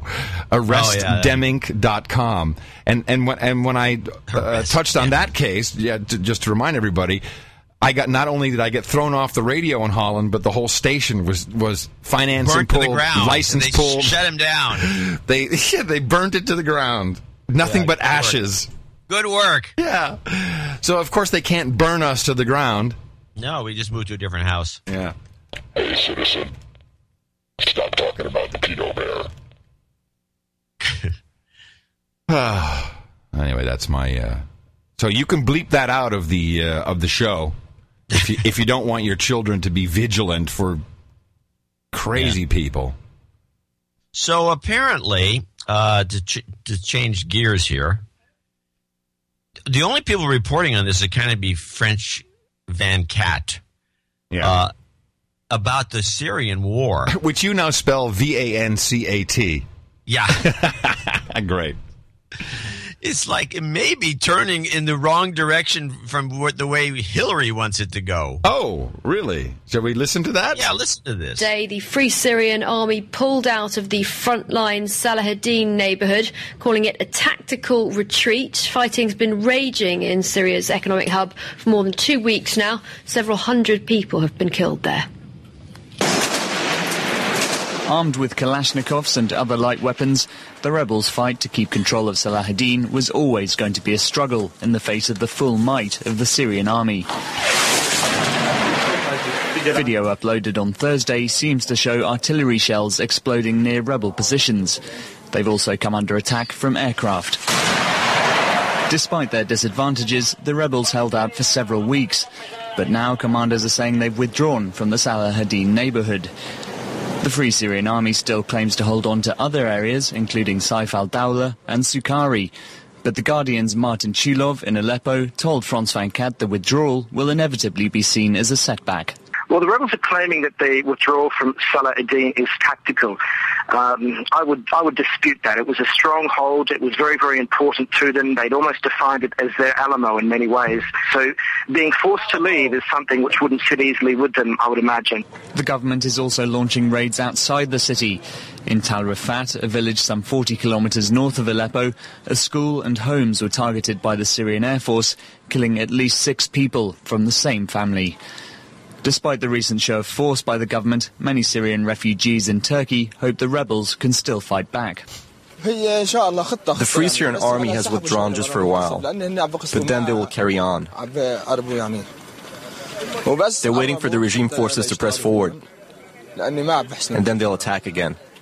While the rebels may remain optimistic, they have already largely been forced out of Damascus. If they also have to withdraw from Syria's second city, their prospects of overthrowing the government of Bashar al-Assad may begin to dwindle. Well, this is very interesting, John, because this to me means that Total Oil, France, has no dog in this hunt. No, obviously, because they're actually reporting honestly about what's going on. Yeah, and the American media is not telling this story. Well, have you heard this on American media? No. Well, even worse, quite the opposite. Quite the opposite, because, of course, Lucifer Clippity-Clop Hillary Clinton was in Istanbul just the other day, and I have a few clips of what she was saying and what the... Well, actually, let's make sure we play her jingle. Just Clippity-Clop. So here's Canadians, the Canadian Broadcasting Corporation, who bring in the UK, who are now, because of course BP has got to have a stake in this, otherwise why would the UK be in it? So we have some new memes here, and of course we have to go towards the 7th of our 7 countries, as predicted by General Wesley Clark. We still need to shore up Lebanon. So here's the meme starting to turn. Britain, too, stressed the importance of humanitarian aid, committing more than $7 million for medical supplies, communication tools, and body armor for those not directly involved in the fighting. Body armor, very interesting. The risk of doing nothing is we see more butchery in Aleppo. Butchery! John, I hear butchery. Butchery. Are they butchering people now? Is that... They're using a machete. They're hanging them up. Oh, tease. More butchery in Damascus, in Homs, in Hama, elsewhere. That is what is happening. In Washington, more sanctions against the regime and its allies, including Hezbollah. The U.S. says the Lebanon-based militant group has provided training, logistical support, and advice to... As predicted. ...the Assad regime. We are committed to take every step we can to isolate the regime, starve it of resources to finance its brutal crackdown on the Syrian people. All the sanctions... That's Spokeshole Carney. Pretty strong words, huh? Starving it. ...talk and promises of aid haven't stopped the bloodshed in Syria. But politicians continue to try. The U.S. Secretary of State Hillary Clinton will be in Turkey tomorrow, meeting with members of the Syrian opposition. And Canada's Foreign Affairs Minister will travel to a refugee camp in Jordan. Okay, so we've got those guys on board, and Lucifer has to roll out the next part of the script. So now we're already setting up Lebanon. Hold on a second. Hello, citizens of Lebanon. Be prepared. You are next. So that's coming. But first we have to show everyone where the line is. What's the line going to be? What line has to be crossed? What will happen? What will really make it all happen? Regarding the planning, the planning. She's so brazen. We're planning this. We're just getting planning. Minister and I agreed to today was to have very intensive operational planning. We have been closely coordinating over the course of this conflict. But now we need to get into the real details of how we kill people. Such operational planning. And it needs to be across both of our governments.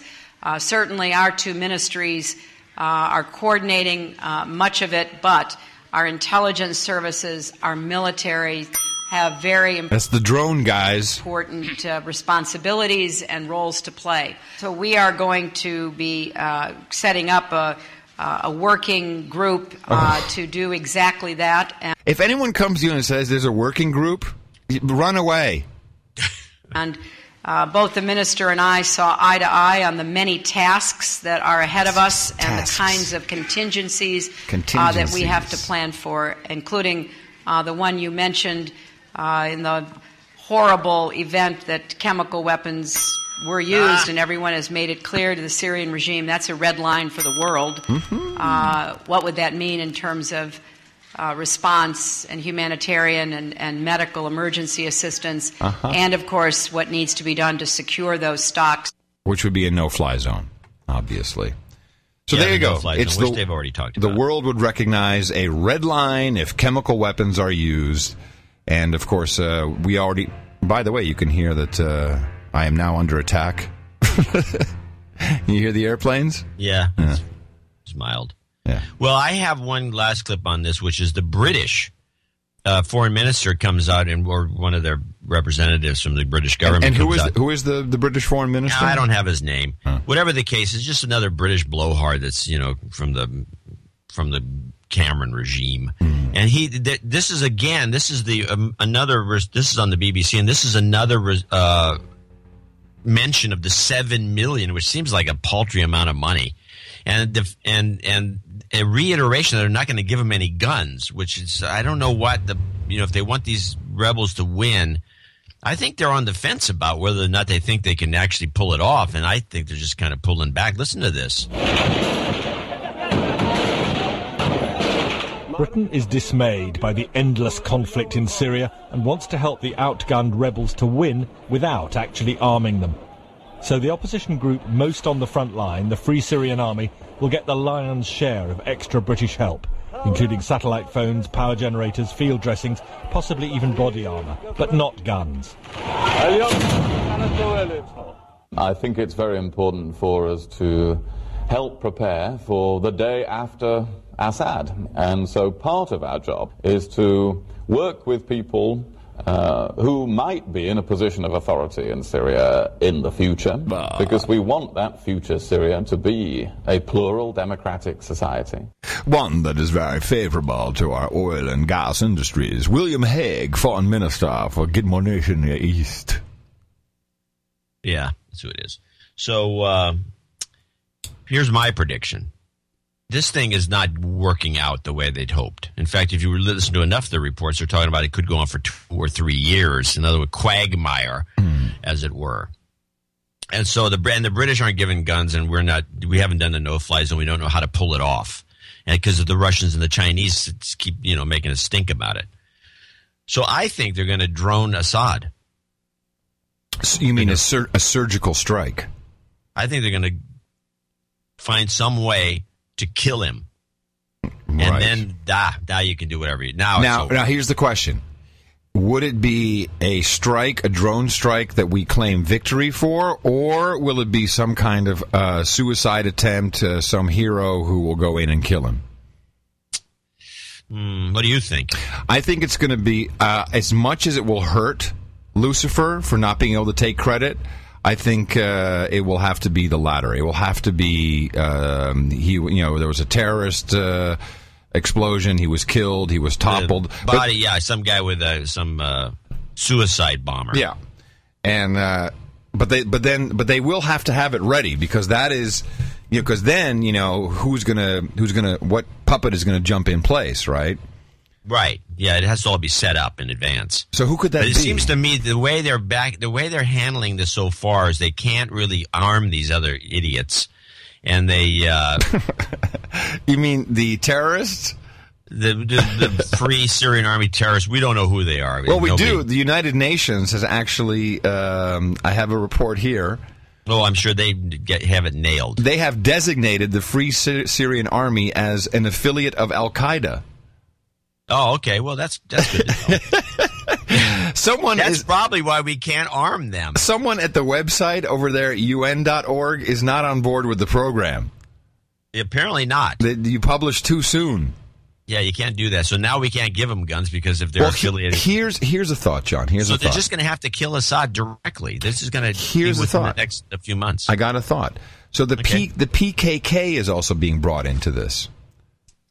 Let's listen to what Hillary has to say about the PKK, because maybe we can find a solution there. It's one thing to talk about all kinds of potential actions, but you cannot make reasoned decisions without doing intense analysis and operational planning. We worry about terrorists, PKK, Al-Qaeda, and others taking advantage of the legitimate fight of the Syrian people for their freedom to use Syria to promote their own agendas. So maybe Maybe it's a PKK terrorist attempt. That would be better. Right? Because then they could immediately go and say, oh, we can't have PKK running the show because of their, of course, Turkey hates the PKK. And then they would have legitimate reason to go in and drone the PKK and take over and then put in some kind of dude. That would Turkey would agree to that. They hate the PKK as the Kurdistanis. Yeah. And they're trying to create a nation called Kurdistan, which nobody seems to want to do, but which would be part of, I think, Iraq and Turkey, and there's a big chunk of land where they all are, and they have their own oil. That's a problem. Yeah, that's a problem. Problematic people with their own oil. They're really tight with us. The PKK? Generally speaking, they were. I thought that they were because we're really tight with the Kurds. Well, not according to what I just heard. Well, I know it sounds like they're not. You're right. Let me. It's a communist party of Kurdistan. Okay, wait. Book of knowledge. Yeah, let's see what we got. It's the Kurdistan Workers' Party. Is the official? It's the communist parties. Yeah, okay, they're not. We're in with the Kurds, but not with these particular Kurds. No, they're listed as a terrorist organization by the United States, the European Union, and NATO, as well as Turkey, of course. Okay. So I don't Marxist, Leninist, communist, Kurdish nationalism, drug trafficking. Oh well, they've got our drug business too. We got to take that. We've got to take that back. Oh yeah, that's no good. Yeah. Oh. Okay, so they're okay. So they're bad guys by our standards. Yeah. Okay. They got a lot of nice flags, though. Nice flag. They got some nice flags. It'll be such a shame when the flags are all gone. Following up on the Sikh shooting, as of course more and more information now becomes is being propagated. This is where the lies start. Remember, we had an eyewitness right there on Reuters or Associated Press, which of course is where all the lies start, but even they mess up, saying there were 4 shooters. 4, count them 4.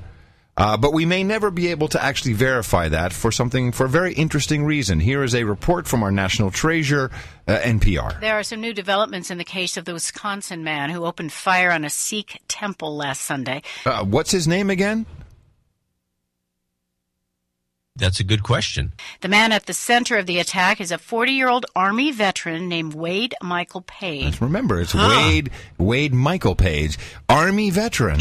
Page killed 6 people. Not a deranged lunatic. No. Army veteran, just so you know. Army veteran. Yeah. Please be aware of all Army veterans. At the temple and wounded 3 others, including a police officer. Page himself died at the scene. One reason why the FBI and local police are having to piece together clues to his motive. They think it may have had something to do with Wade Page's ties to the white power movement. The FBI held a press conference this hour to clarify what they do and do not know. NPR's Dina Temple-Raston is here with the latest. Good morning. Good morning. And what did the FBI have to say this morning?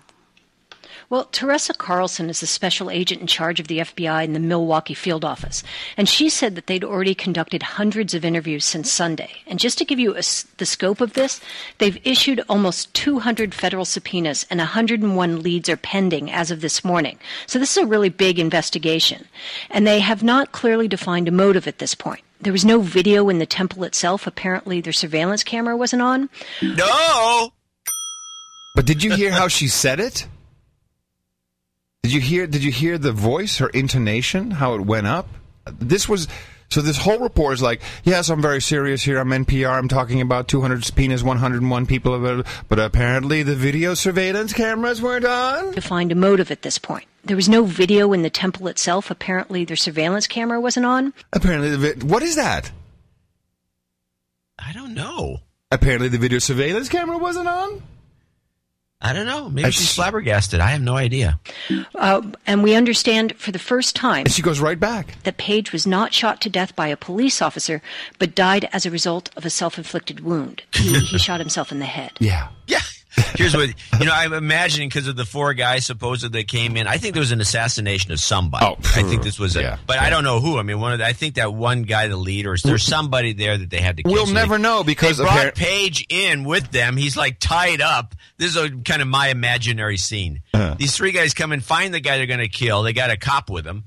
and they say, okay, oh, there he is, and they shoot the guy they have to kill, and then they cut Page loose, and then the cop drills him, bang, bang, bang, and he says, you didn't kill the guy, and another one of the three shoots the guy in the head, so I think he's done, and then they leave. I mean, this is just, I think, is a scenario in a movie. That's the way I can imagine something like that happening, if it was an assassination. Well, apparently. And meanwhile, Page, like they said in the clip that we had before, that he's a patsy. He, for some reason, they had to, he wasn't. I don't know what the deal is. But who knows? We don't know the story. We have no clue, and we're not getting any clues. And we'll never know. Done. And we'll never know because apparently the video surveillance cameras weren't on. Yeah, the whole thing is just of course they weren't on, because the guys did their homework and cut the cable, and whatever happened. We have no idea. We'll never know. Let's go move on. Nothing to see here. All we know is that he was an Army veteran, and this white power is all over the military. I mean, you better get rid of those guys. I mean, drones are better. You can't have guys flying planes because they could be white power. So I got a note from one of our producers who says, I have to remain anonymous, but there's something you need to look into, which I looked into and, of course, could not find really anything other than the fact that James Holm, who, for some reason, they called him the Joker, which, of course, is an insult to the Joker, whose hair is green. But where did James Holm, this is the Aurora shooter, where did he work, and what color was his hair? He worked at McDonald's, and his hair was very similar to that of Ronald McDonald. And according to this producer, there's something hiding there. Maybe he was a Ronald McDonald. Yeah, but why do they immediately call him a Joker and not a Ronald McDonald? Well, that meme was changed very quickly. Obviously, because they don't want to. McDonald's pays a lot of money. It's the Olympic to media sponsor. Outlets, yeah, and they don't want to be associated with this. And somebody made a phone call. Hey, what are you doing? I heard there's. You're going to mention? No, you're not mentioning us ever. So here is a piece of audio from a YouTube video of James Holm presenting what he is studying, what he's about to go study in college. Have you seen this video? It's very, very entertaining. Hit it. All right, our next speaker is James Holm. By the way, it's Holm, not Holmes, but Holm. He has what school did you graduate from? What school did you graduate from? Westview High School. He just graduated from Westview High School and will be attending the University of California, Riverside. He will be majoring in neuroscience. His goals are to become a researcher and to make scientific discoveries. It's a good start. In personal life, he enjoys playing soccer and strategy games, and his dream is to own a Slurpee machine. Hey. These kids have been fun to work with this summer. Now, listen to what he's into. Test. He won't let you show unless you can hear. Really? Oh, okay. Well, the lab I work in is the Computational Neurobiology Lab, or CNL for short. CNL is very computer-oriented. Basically, everybody who works in CNL does programming of some sort. One division of the lab, called M-Cell, does mathematical models of the cell, such as that picture there. There's also computer simulations of hippocampal functions and neural network firings. And the knowledge that's gained is then made available to the public and the scientific community through the web. My mentor, John Jacobson, who works in CNL, is a philosophical type of guy. He's interested in how we perceive reality, specifically grapheme perception. And graphemes are basically just letters of the alphabet. And he wants to know how graphemes are mediated in spatial frequency channels. He also studies subjective experience, which is what takes place inside the mind, as opposed to the external world. So, that's interesting. How reality is perceived, how your neural network in your brain fires. The guy was into some pretty deep crap there. Yeah. So, I think the theory is that he went bipolar or schizophrenic, which is about the age it happens. It usually happens in your early 20s, and that explains the whole thing, and we're done. Okay, so you just go nuts and that's it? I'm just saying. That's what they're trying to sell us. Well, I haven't heard this anywhere. I haven't heard anyone try and sell us this. I've heard it. Where? Well, now that you mention, I thought everyone heard this, that he was schizophrenic and he flipped. I have not heard this at all. I've only heard, he's just insane. I haven't heard anything about what he was studying. Oh, no, I never heard that either. Oh. No, yeah, actually, I heard that, too. I didn't hear that all the details in the way he had described it, but I heard most of that. I've got to look into. I'm going to look into this professor of his and see what's going on with him.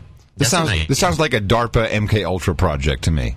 No, there you go. Meanwhile, of course, we all have to be very, very afraid. Another gun scare at a showing of the new Batman movie. In New Haven, Connecticut, police say a man brought a loaded gun to watch The Dark Knight Rises. The suspect, who's a lawyer, says he did nothing wrong and brought the gun for protection. He has a state permit to carry a weapon. Moviegoers alerted police after seeing the gun in a holster. The man was charged for breach of peace and interfering with police. What did he do? He didn't do anything. Breach of peace. Smoking on the street. Don't bring your gun in for protection, slave. Please. Wow. Slave. Yeah. Scared. We're all afraid. Oh, somebody's got a gun. Come on, man. Roll out the machete now. I'm ready for it. Can we do, okay, can we so do the here's machete? Here's the story, which is, yes, the other machete. It says, where do you get a machete is the clip. This is, you don't like guns? Well, let's have this for a crime. This happened just in the Bay Area recently. Police say a California man hacked up his live-in girlfriend of 10 years with a 2.5-foot-long machete. When officers arrived at the suspect's house, they found a 52-year-old woman dead on the kitchen floor. Cops found the body of his girlfriend face down in their kitchen. Recovered the weapon near the neighbor's home, a couple doors down. Crime tape and homicide investigators are an unusual sight in this quiet city. It was so severe that Evangeline's skull had been fractured by multiple hacking wounds to her brain. They knew each other. They've been together for a period of time. And this is just, they had a fight and it ended like this. Torturing his girlfriend. We're pretty confident it's a murder. We're also confident that we have the suspect. We recovered the weapon near the neighbor's home, a couple doors down. This is definitely a case of they knew each other. They've been together for a period of time. And this is just, they had a fight and it ended like this. He swears that he is innocent. But if not him, then who? According to police, the victim in this case, a mother, Evangeline DeVera, was hacked to death with a 2.5-foot machete. Where do you even get a machete? Out to you, C.W. Jensen. Where do you get a machete? I love the sound effects in this. And this, by the way, is just a hacking sound. Wait a minute. Nancy Grace, is she not on HLN? Is that not a CNN network? She's on Headline News, right? It's a CNN. I mean, the whole time it's like, yes, well, this is where do you even get a machete? And by the way, face down. Did she ever get out of the house? Killed her. What? I know. Did she ever get out of the house? You can buy a machete within walking distance at any hardware store. I've got a sword. Yeah, and you've got a sword. I'm telling you. But this is where, no guns. We're a violent country. No guns. We'll just hack you to death with a machete. I think the guns are a little, more efficient. Doesn't make such a mess. They're cleaner. Apparently hacked her arms off and then hacked her hands off and hacked her in the brain. This guy's like 54. He's an old man, and he's hacking away on his girlfriend. Very nice. Very nice. I'm going to show my support by donating to No Agenda. Imagine all the people who could do that. Oh, yeah, that'd be fab. Yeah, on No Agenda. Where do you get a machete? In the morning. Well, there's no machetes in Fort Lauderdale, Florida, where Michael Tannis sent us $139.38 in the morning from Fort Lauderdale. I'd like to be dedouched by making a double $69.69 donation to keep the 69. I'm going to talk about that in a minute. Okay. Because Sir Snakes. P Snakes in our Holland night actually got a $69.69 donation in before the last show. No, please. I'm not buying this. You're just trying to save your lucky 69 69 streak. I'm telling you. Really? So the streak is not broken? Is that what you're telling me? I'm saying it's not broken. All right. Let's continue with... so that's one donation to the show supporting you guys, blah, blah, blah. Right, to buy as many clips as we want. I don't want you guys to give me the other 69 as an extra clip, whatever. I'd like to de-douche my friend Dr. C.W. Daly, who introduced myself and Dr. H. Diosarin, I don't know, to this show over 3 years ago. Wow. I would also like a Huntsman ITM kid saying "Shut Up Slave" combo so that I can use it as a ringtone. Well, let's do that right now. Huntsman in the morning, shut up slave? Is that what he wants? Yeah. Okay, be quiet then. So here comes your ringtone. 他不太了解这个情形. Shut up, slave! In the morning. Tight. Yeah, I think he wanted the other way. That's fine. I think that's a good ringtone right there. Oh, and by the way, my sister just came back from a trip to Haiti, and she says that it is being brought back like nobody's business. No, no, that's not what she says. Bought up. Like nobody bought up. Oh. That's what she says. Bought up is, okay. Being bought up. Okay. Yeah. It's exactly Adam and John, keep up the good work with the tour. In the music and book selling business, it is known that you want to gain millions of fans. Touring is the best way. So the Hot Pockets tour is a great idea. If you want to have a rotten back, indigestion, and a headache, touring is the best way, is what I'd say. I'll give him a little de-douching there. You've been de-douched. There you go. De-douching. Toby Knotts in Kenilworth, Illinois. 1, 2, 3, 4, 5. And Kenilworth is, I think, where Jesse Jackson lives. Oh. It's a very nice neighborhood north of Chicago. Andrew Holcomb, Ann Arbor, Michigan, $111.11. Thanks for all you do. I have soaked up countless hours of research, insight, and entertainment as I drive around my Midwest territory peddling printed books to independent bookstores. I used to listen to our national treasure, but now I only tune into those douchebags for the traffic and weather. I shudder to think that I would have gotten the whole family lined up for swine flu shots, Gardasil, and shingles vaccinations had it not been for analysis and information provided on the No Agenda show. Wow. Please put my contribution to the 3B fund, bullets, beans, and books. May I please have a shot of health karma for my eldest human resource? She's a great kid suffering a painful wrist injury. We're hoping for simple and reasonable price recovery. Absolutely. Here's some health karma. You've got karma. And it was $111.11. Oracle Broadcasting, Round Rock, Texas, in your neck of the woods. $100 is for gas money and karma for Mustang Sally. Thank you very much. It's actually a Dodge truck. You've got karma. By the way, confirmed pre-ignition issues. Yeah. And I think we're going to have producer Rick in Twin Falls look at it this evening. He says he's got a strobe. Yeah, you're using cheap gas. I think if you moved to 89 octane, you'd fix the problem. You don't have to go to 91. I'm using 90. Well, okay. I'm using 91. It seems to be better. Yeah, it would be. It's going to, but it may be a tune-up problem if you can get the thing, because it's better to use.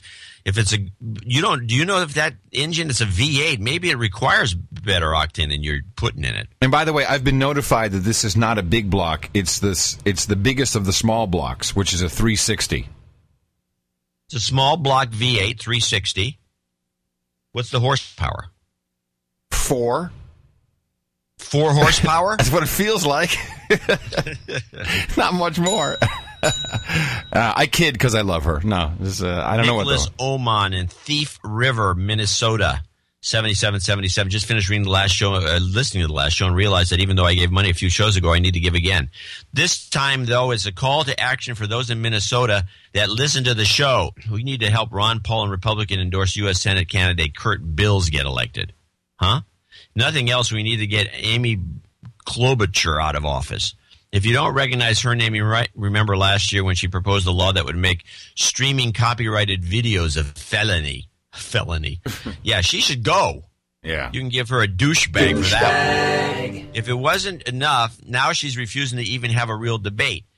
Kurt Bills challenged her to 10 town hall debates to allow for at least one in every congressional district in the state. Instead, she turned it down, saying she would only take part in 2, and he goes on complaining about her. I hope this spurs people into action. Vote for Kurt Bills. Kurt Bills is a guy who's going to be a legislator. His name's Bills. Brandon Krisham. Wait, hold on. He wants, don't miss it, give him some karma as well. That would be great. Yeah, karma. That's what he wanted. Okay. Sorry. You've got karma. Yeah, Amy Klobuchar is horrible. Brandon Chisholm, Las Cruces, New Mexico. We'll be seeing Brandon on our way down, I'm sure. You will. 7171, enjoying the Hot Pockets tour coverage, as well as John Ryan's pick analysis. After some thought, I think 7171 would be a good getting laid karma amount. CXKCD487. Okay. Like to get some Huntsman karma for his wife. Huntsman karma. 他不太了解这个情形。 You've got karma. I am Googling XKCD47, and here it is, numerical sex positions. What's the 77? 7171. Oh.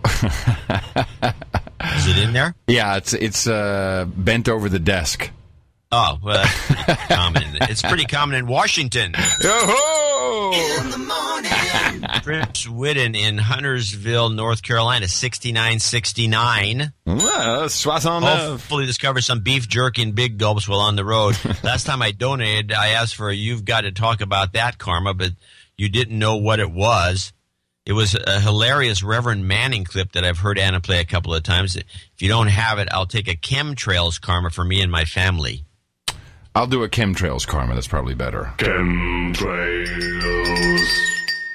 You've got karma.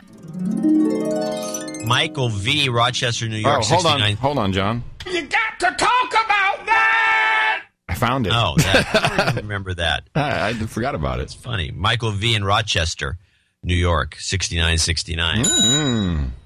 I heard the last show and thought I'd be a rebel and test you guys regarding refunds on the 69 donation. If you want a refund, let us know. If for some reason this makes it through, I want a getting laid karma. Why? Because? Please credit me as Mike V. in Rochester and don't say my last name. Okay? Thanks for being the best podcast in the universe. The best podcast in the universe. You've got karma. So, we can't refund because according to your calculations, we did not break the streak and Pater Snakes got in on time. That's what you're saying? He did. That's what I'm claiming, yes. Okay. Because it did come in. I can show you the timestamp. I believe you. We kill the donation segment at midnight, generally speaking. But if there's something like this going on, because this happened before, we had a guy that came in after midnight, but it was part of the streak, so I put it in there. It was the one thing that kept the streak going. This was like 3 months ago. So I think that since I did it before, there's no reason I can't do it again, and I did. I think you're weak. I'm weak. I'm a weak-willed person. That is me. So here's Big Shakes. Opening of the show. Thank you. Perfect. 6969. In the morning, John and Adam, enjoying the best podcast in the universe for almost 5 years.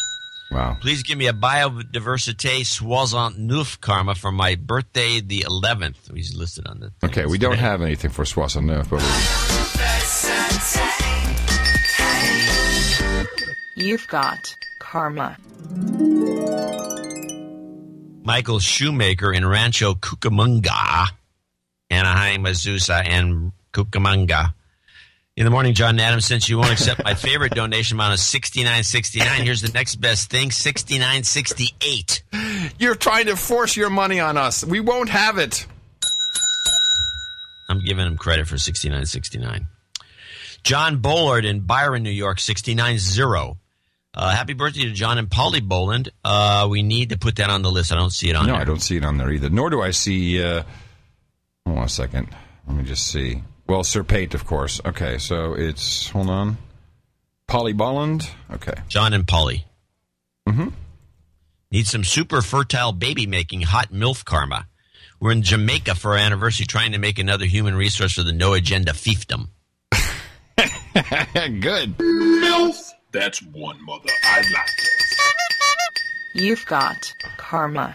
Sanitize for your protection. Another 6900 donation because apparently they were refusing to listen to Adam's, denial of funding. Stiff regarding the streak. Mark, being a bureaucrat regarding the streak. Mark Krujiff in Antwerp. Hold on a second, John. Mark Cruyff. Mark Cruyff. Cruyff, very famous soccer player. Johan Cruyff. Mark is a famous soccer player? No, but the Cruyff name is very, very famous. Cruyff. In Antwerp. Or some would say Cruyff. That's how the... Cruyff. 69. Cruyff. Greeting from a Dutch diehard listener living in Belgium and donating from Luxembourg. I like that. I haven't had a commute to and from work since the start of DSC and No Agenda where I have not been listening to your podcast. Empty iPod batteries while being in a car are a nightmare. Get one of the things that plugs into the car thing, the lighter. I just got mine the other day for my Android phone. If you put it on GPS and you start spending more than an hour driving around, the thing goes dead. Let me explain something because I have experience with this. Yes, if you only so we have a little converter, a DC to AC converter. So you plug in the phone, you plug the charger in, that gives it enough juice. But you're absolutely right, and the problem is the screen. The screen is draining faster than the USB charge will charge the battery. So the way you do this is, when you get when we're on the road where it says, follow the route for 174 miles, then you just turn off the screen, but you leave the navigator on, and it will charge. But you cannot have the screen on, plugged into USB power through the cigarette lighter and have it charge. It will deplete, and you'll be severely disappointed. So Mark says, quote from my children, Daddy, are you listening to those boring men again?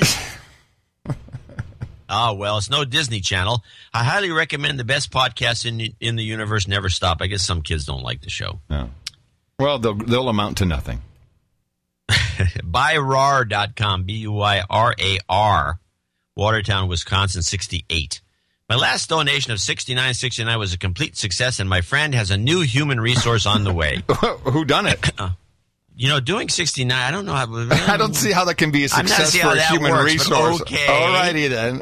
I intended to donate another $69.69, but since that streak ended, no, it did not. I decided to maybe start a new streak. The $68 donation is you do me and I owe you one. Hey, baby, good. Let's do a 68. And I owe you one. As this is my second donation, I could use a de-douching. I didn't ask for it the first time I donated, and I don't feel that a single donation should convey that honor. Well, You've been de-douched. Kevin Reeves in Lake Ann, Michigan, 5555. Hey, guys, there's double nickels on the dime from sales of the... This is not double nickels on the dime. This is double nickels on the double nickels. Yeah. Just a reminder to everyone to go to freefalleffect.com and grab it for $5. Oh, that's those are the guys who like all the No Agenda lyrics, the kind of heavy metal stuff, the 5 or 6 tracks on the EP. It's good, actually. Oh, okay. And you'll like it. Unless you're into, like John, into... What is your favorite band again? Debussy. Charles Debussy. The favorite band would be, I don't know, the Maroon 5. Cleveland Symphony's good. Maroon 5. London Symphony's good. And here's our buddies, and anybody that was, he says the best podcast in the universe, Kevin does. Bruns Clothing in Watertown, South Dakota, and latest proceeds from the No Agenda jacket sales. And by the way, these jackets are astonishing. Yeah, they're really nice. Especially if you live in the northern part of the country. You need one of these jackets. And you can get it with a concealed carry pocket. Yeah, you can. BRUNS. Just look it up on Google. Daniel Torriello, and it was $52. Daniel Torriello, Charleston, South Carolina, beautiful city, $50. Thanks for getting my name correct with my previous donation. Newsletter analysis of why Rubio wasn't tapped for VP is why value for value works, especially Marco Rubio as una douche vaginal douchebag and has no idea what it means to be a Hispanic in America. Wow. Just because you speak the language doesn't mean you represent a people. Always great show, and give Adam and Miss Mickey karma for safe rest of the Hot Pockets 2009 tour. If you can't read this out loud on the show because it's too opinionated, I understand. He doesn't like Rubio. No, clearly. Which is fine. You've got karma. Well, so there's someone who could know, apparently. Torriello. We had some guy another nasty letter came in. A couple of them, actually. And one of the guys, he just hates us. Anyway, yeah, I think he hates you. I think he hates you in particular. Well, he could hate me. He sent me a separate email saying, your partner's such a dick. Oh, the guy who bitched about or complaining about the other guy who was never a producer, and he says we're condemning all producers. That guy? Yeah, people do this all the time. They'll send something to you and I both, and then either one of us will respond or we'll both respond, but then they split it up. It's like what kids do with mommy and daddy. Yeah. Daddy said he could do this. And then he was like, boy, I love No Agenda, but you should get a different partner. Yeah, I love that. Yeah, sure. Yeah, right. Yeah, that's going to work. Yeah, that'll be great. Yeah. Okay, onward to the last one. This was actually a short list today, unfortunately. Yeah, Patrick it is short. Ricks in Murray, Utah. You drove right by his house. I missed him. Hey, John and Adam, he's coming. By the way, Patrick, he's coming back to Salt Lake City. Yep. So see us there. See us there. He's actually looking. Yeah, he's in Salt Lake City. Longtime boner, first-time donor. Could use a de-douching, a little karma for my Kickstart project. I'm making homemade Southern-style barbecue sauces. Love to send you both a couple of bottles and see what you think. I'll be glad to take a couple. Yeah, I'll send take you a an bottle. Email with my address. Yeah. Check out my website, patricksbarbecue.com, or patricksbbq.com, and let me know where I can send the sauce. If you can mention my Kickstarter on the show, I'll kick back 10% of any donation from anyone who mentions No Agenda. Thanks for making my work days bearable, and I'm looking forward to donating again. Patrick from Salt Lake City. I don't think you can. I don't think you can technically do that with a Kickstarter, where you take some of the money and kick it back to someone. I don't want it. I'd love to try your sauce, though, and we'll give you an honest opinion. I don't know if you can put No Agenda even in the Kickstarter thing. No, I don't think it's a good idea. Anyway, it's probably not a good idea. I have a few. If you're selling sauce, but we'll take some sauce. We'll take some sauce. Send us some sauce. See how it is. Let me tell you about the Boise meetup here. So again, we have our associate executive producer Chris Brashears, his lovely wife Lori. Then at the meetup, we received $100 from Ray Adaki. Ray, a very interesting guy, by the way. He was able to tell me a lot about how the telecommunication systems work. And he said the biggest scam with the cell phones is that the government requires the power of individual cells to be very, very low. Why? Because they receive license fees for every single cell. So they want more cells, therefore lower output per cell. Oh, I like that. No, I don't. It's like a ripoff. No, I mean I like the creativity. It's very creative. So I'll de-douche right there. You've been de-douched. And he wants a little bit of job karma. You've got karma. Sincere thanks to Sir Russell Williams, who was there. He donated the sword, which you will be seeing plenty of pictures of. He also paid for dinner, so we highly appreciate that. Sir A.J. Reistat, $100 a day's rental for the sin bin. And he actually was so cool. He gave us a yellow note from Sir A.J. Reistat, 1 day's rental of the sin bin. Thanks for visiting and have a... have a safe trip back to Camp Mofo. And this yellow note, he closed it and sealed it with his No Agenda sealing wax and night ring. Yeah, we actually get a lot of occasionally when a check gets sent in, people seal it with and it's cool. Looks great. It does. Chad Nelson gave us a whole stack of No Agenda stickers.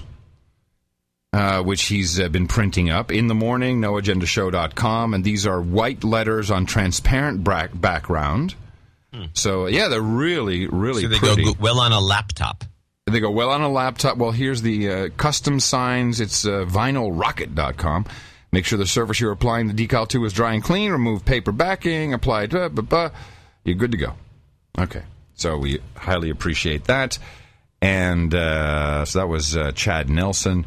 And there was one other, one of our dames was there, and she actually, I think she worked for or currently works at MERS. Are you familiar with MERS? MERS? It sure rings a bell, but I can't tell you what it is. Well, I will look into this. This is the Mortgage Electronic Registration Systems. And she says this is the most effed up, so that's why I'm not mentioning her name. This is the most effed up company in the world. She works there. What these guys do is when you have a house mortgaged and your mortgage is repackaged and split up and sold, which of course is still happening. Yeah. These guys register it, but they don't act, but it's all hand input. So the title is not actually re-registered anywhere. These guys are the de facto database where this is all changed. She says it's a mess. And people get foreclosed on because their information is wrong in the MERS database. And so half of your mortgage payment is supposed to go to Citibank, the other half to Bank of America, but your unit number 6 has been confused with unit number 7, and then you get foreclosed on without even receiving notice, and it's all because of this database. So we have to look into this MERSInc.org, MERSINC.org. Very interesting, what she was telling me. Yeah. It's very interesting. In fact, I'm sure it's part of the problem. Yeah, well, she says it is the problem. Oh. It is the problem. Okay, well, I guess that she would know. Yeah, she would. She's also, she's actually former, she was on a nuclear aircraft carrier when she started listening to the show. Says, you got me through all those dark days, sitting on the nukes. So thank you all very much for your support of our value for value proposition here. A little light today, to say the least. But the Hot Pockets tour continues to roll, and we will be in Salt Lake City, Utah for our meetup there on Monday, 6 p.m. at Justin Peck's home. Make sure you catch it. Dvorak.org/NA. It's your birthday on no agenda. Sir Pates, who apparently has stopped the streak from breaking, the 69. He congratulates himself, celebrating yesterday on the 11th. John says happy birthday to Polly Bolland, and that will do it. So happy birthday from all your buddies here at the No Agenda Show. It's your birthday, yeah. And we have no nights. No nights. No nights. So we can just swoosh our swords around as much as we want, but it's not going to do anybody any good. Nothing at all. So let me see. There were some things. Well, they're rousting the gypsies out of France, despite the promises of Hollande. Well, it's about time. A socialist, and apparently they always gave the right wingers crap. Oh, you can't do that. So Hollande comes in. He says, after promising he won't. He's just doing it. I've got 2 clips that at least bring us up to speed on this. No, and by the way, they're not called gypsies. Heaven forbid, by the French. They're called travelers or... travelers or Romas. Either one of the two is fine, but gypsies, no. Can't say that. I don't know why. It was a move that sparked accusations of a witch hunt under France's conservative government. Now the new socialist administration is also sending illegal immigrants home. A makeshift Roma camp near the northern city of Lille was broken up on Thursday. Some 200 immigrants will be expelled. Immigrants. Forced out against their will, with no idea where they're headed. On Thursday morning, this Roma camp was dismantled in Lille. The eviction had been planned for a while, but many don't know where they'll be sleeping from now on. I just went to ask them what was happening, where they'll go today. They don't know. They're asking us. And we're not doing anything either. So we confiscated the few things they have, their caravans, and that's it. They've got nothing.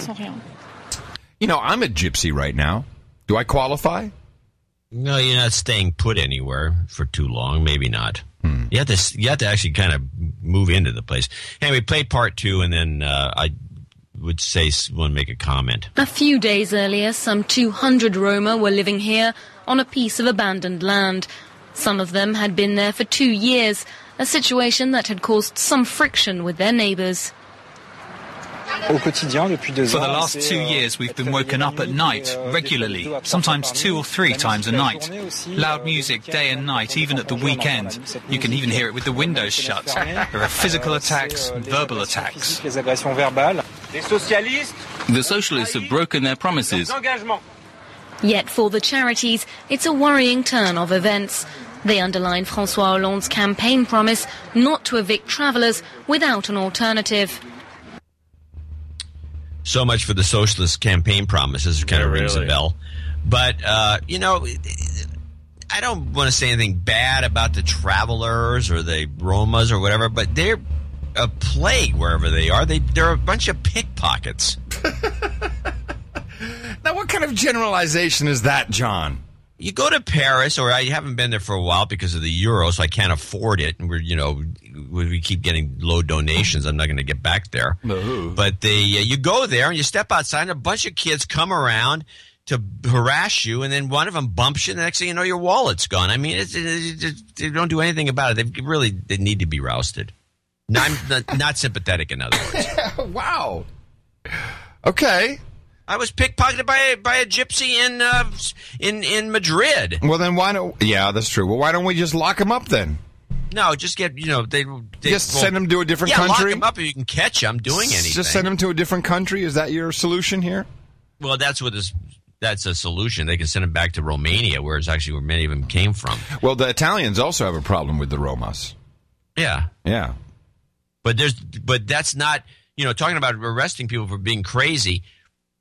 This is another thing that hasn't been played up yet, even though I think it's a great human interest story. Great story about Tatarstan.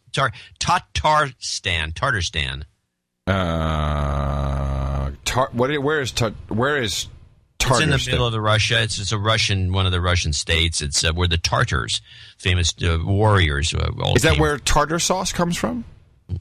As many as 27 children are being cared for by Russian social services after spending up to a decade living a hermit-like existence in an Islamic sect. The 70 members were kept in an underground bunker on the outskirts of the city of Kazan without heat or light. The Faiza Rahmanist sect is named after an 83-year-old self-declared prophet. Many of the children are said to have been born underground and have never seen daylight. There's such an underground labyrinth with small spaces measuring 2 by 3 meters. More than 70 people were living there. Parents of several children have been arrested and charged with child abuse. Many of the youngsters have been taken to local hospitals for observation before being moved to orphanages. Commentators say the sect is one of hundreds since the fall of the Soviet Union. Local residents have expressed outrage. That's no way to live. Children that don't go to school, no education, no medical checkups. What kind of people will they grow up to be? Sect leader Faiz Rahman Sattarov had declared his house an independent Islamic state. Only a few members ever left the building, located in the majority Muslim Russian Republic of Tatarstan. Okay. Well, I have something. Have you heard that story? No, but I do have an opinion on it. By the way, I like the idea of declaring your house an independent Islamic state. The independent Islamic state of no agenda. So, you scoff at me, but the Tartars do have a history. They are not just some crazy sect. Why? Because tartar sauce is named after the Tartars from the Eurasian steppe, who once occupied Ukraine, the Czech Republic, and Russia. So these are the people who created tartar sauce.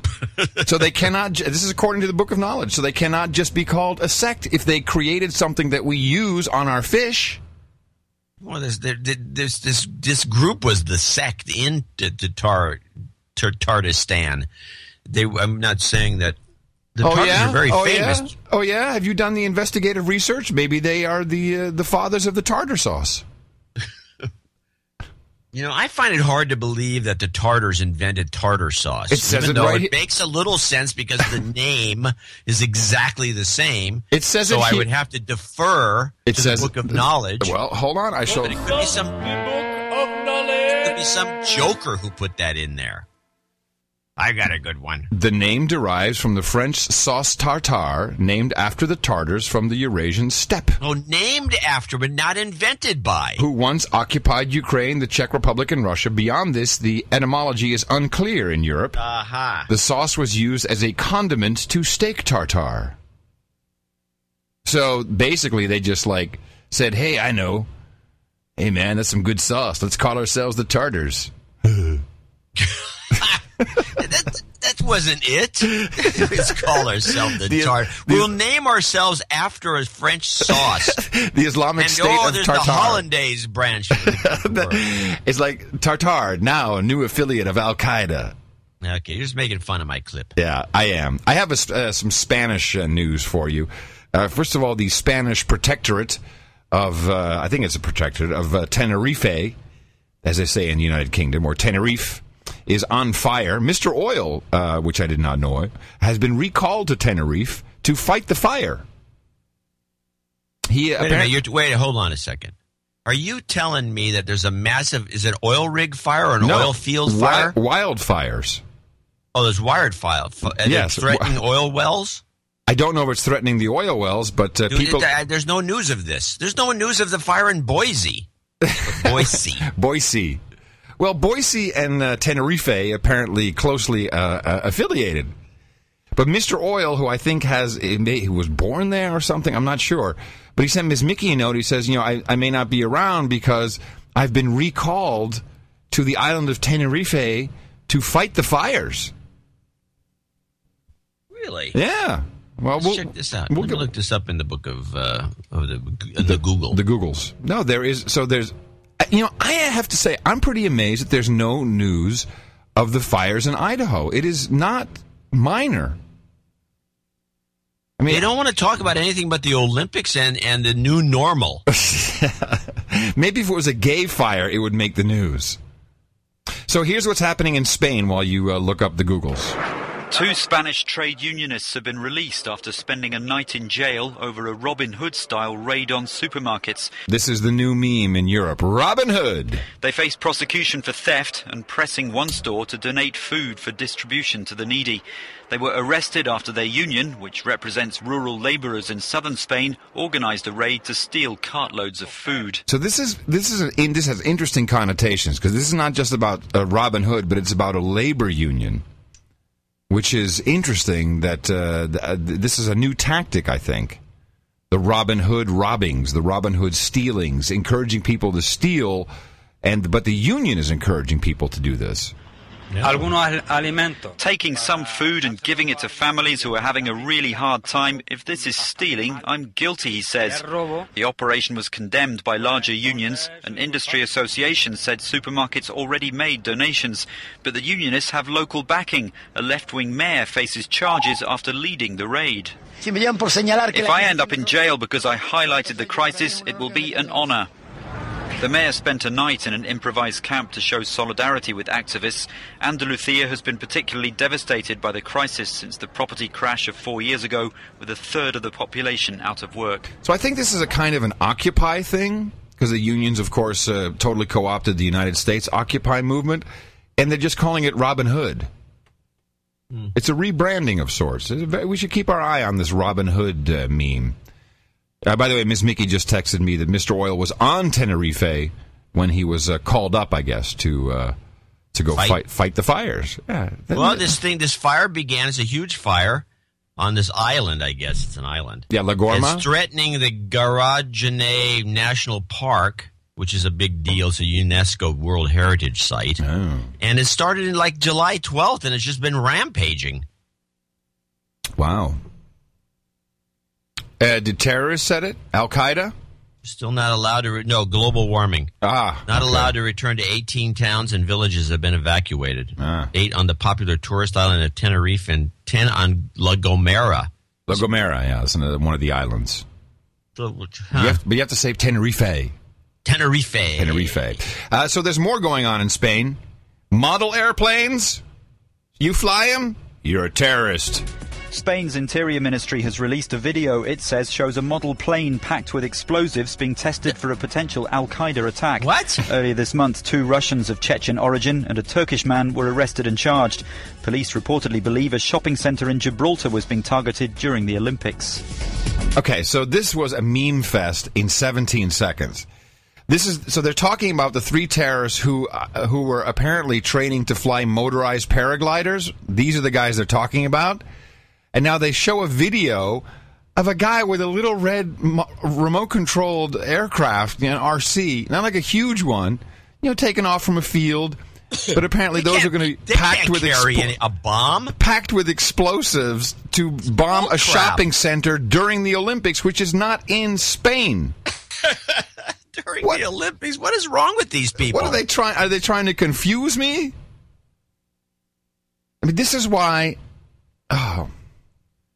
I mean, it's not just in America, people. It's not just in America. Everywhere in the world, I command you. Turn off your television! I command you. This is bad for your brain, not good for your health. You can combat it a little bit with the No Agenda show, but we can't fight this, John. We cannot fight this. Well, apparently not. Now, have you heard of Tripwire? Well, we can have fun mocking it. Yeah, we can. Have you heard of Tripwire? Yeah, I have. Okay, what have you heard about Tripwire? I can't tell you until you tell me. No, well, you said you've heard of it. Yeah, I have. It's all over the place, but I'm just not at the top of my brain right now, so I can't tell you what it is. It's okay. All right, so here's the deal. Now, so this comes from WikiLeaks, the code name Tripwire, which, of course, is immediately suspicious. Is this, you're talking about the latest? Is this the thing where oh, yeah. Okay, this is good. I know what it is. All right, then tell me, because I want to... No, I don't know what it is. But you said you knew what it was. I was just talking about it last night, as a matter of fact. With Buzzkill Jr. by any chance? Yeah, he's been following it. Because I want to know his take on it. I'm very interested. No, he just left. Oh, why? Well, tell me what your take is, and it'll remind me what the conversation was, and I can tell you what his take is. Buzzkill Jr. doesn't care about the show, apparently. No, he had to go do something. Okay. He never listens to Does he have a girlfriend? Yeah, his girlfriend's with him. Oh, he's doing a 77. 71. Okay. According to WikiLeaks, which got and I think they got this from the Stratford emails or something. And supposedly they got shut down. Well, here it is. The idea is, according to former senior intelligence officials, there is a detailed surveillance system. Oh, right. That utilizes cameras all across America, and these cameras have facial recognition in them. So that now, but there's an extra piece to this that I just heard about today, and this comes from New York City. So the code name is Tripwire, which I like. You know, Tripwire is kind of covert, kind of sounds good. But in New York, they call it the Domain Awareness System, and at the end of the report comes, so again, bear in mind that the idea behind Tripwire is that all these cameras around the United States are wired, they're all reporting back. And by the way, this may be just a surveillance camera, by one of these Wi-Fi cameras, and you're thinking that, it's just for your home, but maybe it could be transmitting back to some other home base. So bear that in mind as you listen to this report about the Domain Awareness System from Democracy Now! The New York Police Department's launched a new citywide surveillance system that'll allow police to monitor thousands of cameras around the city and instantly call up detailed information about surveillance targets.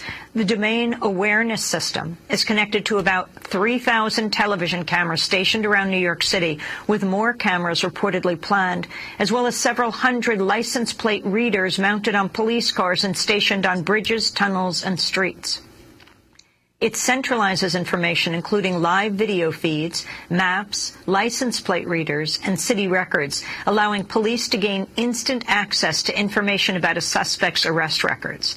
911 calls associated with a suspect and related crimes that have occurred in a particular area. It also allows police to track cars associated with suspects and find out where they've been over the past several months.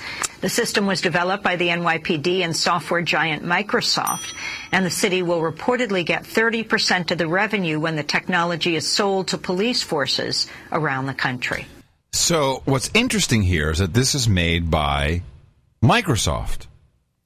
What has Microsoft been propagating throughout living rooms all across the country, all across the world? Yeah, no, this has been discussed, the Connect box. Thank you.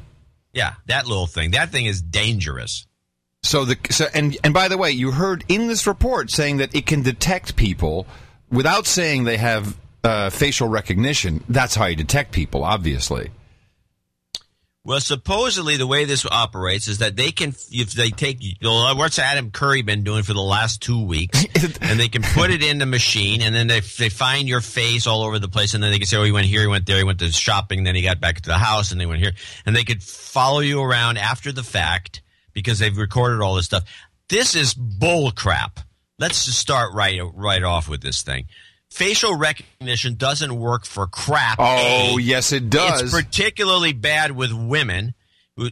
It works fine if you stand in front of a camera and it takes a picture of you. And they have, by the way, this is John. To make this. By the way, to make yourself more paranoid. Look at the latest version of Windows 7 where it says, would you like to sign in? Facial recognition. Or go facial recognition so they get a nice shot of your face. It's Windows 8, by the way. And it's also... Windows 7, too, because and it's also on your smartphone. This is how Android is also doing your login with facial recognition. Not with me.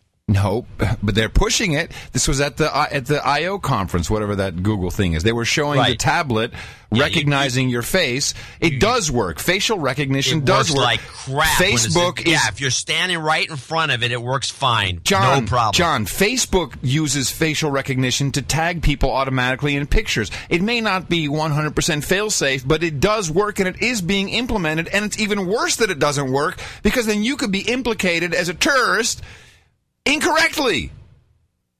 I'm not arguing that point. Now, so I worked with a guy, or I didn't work with a guy, but a guy gave me some information.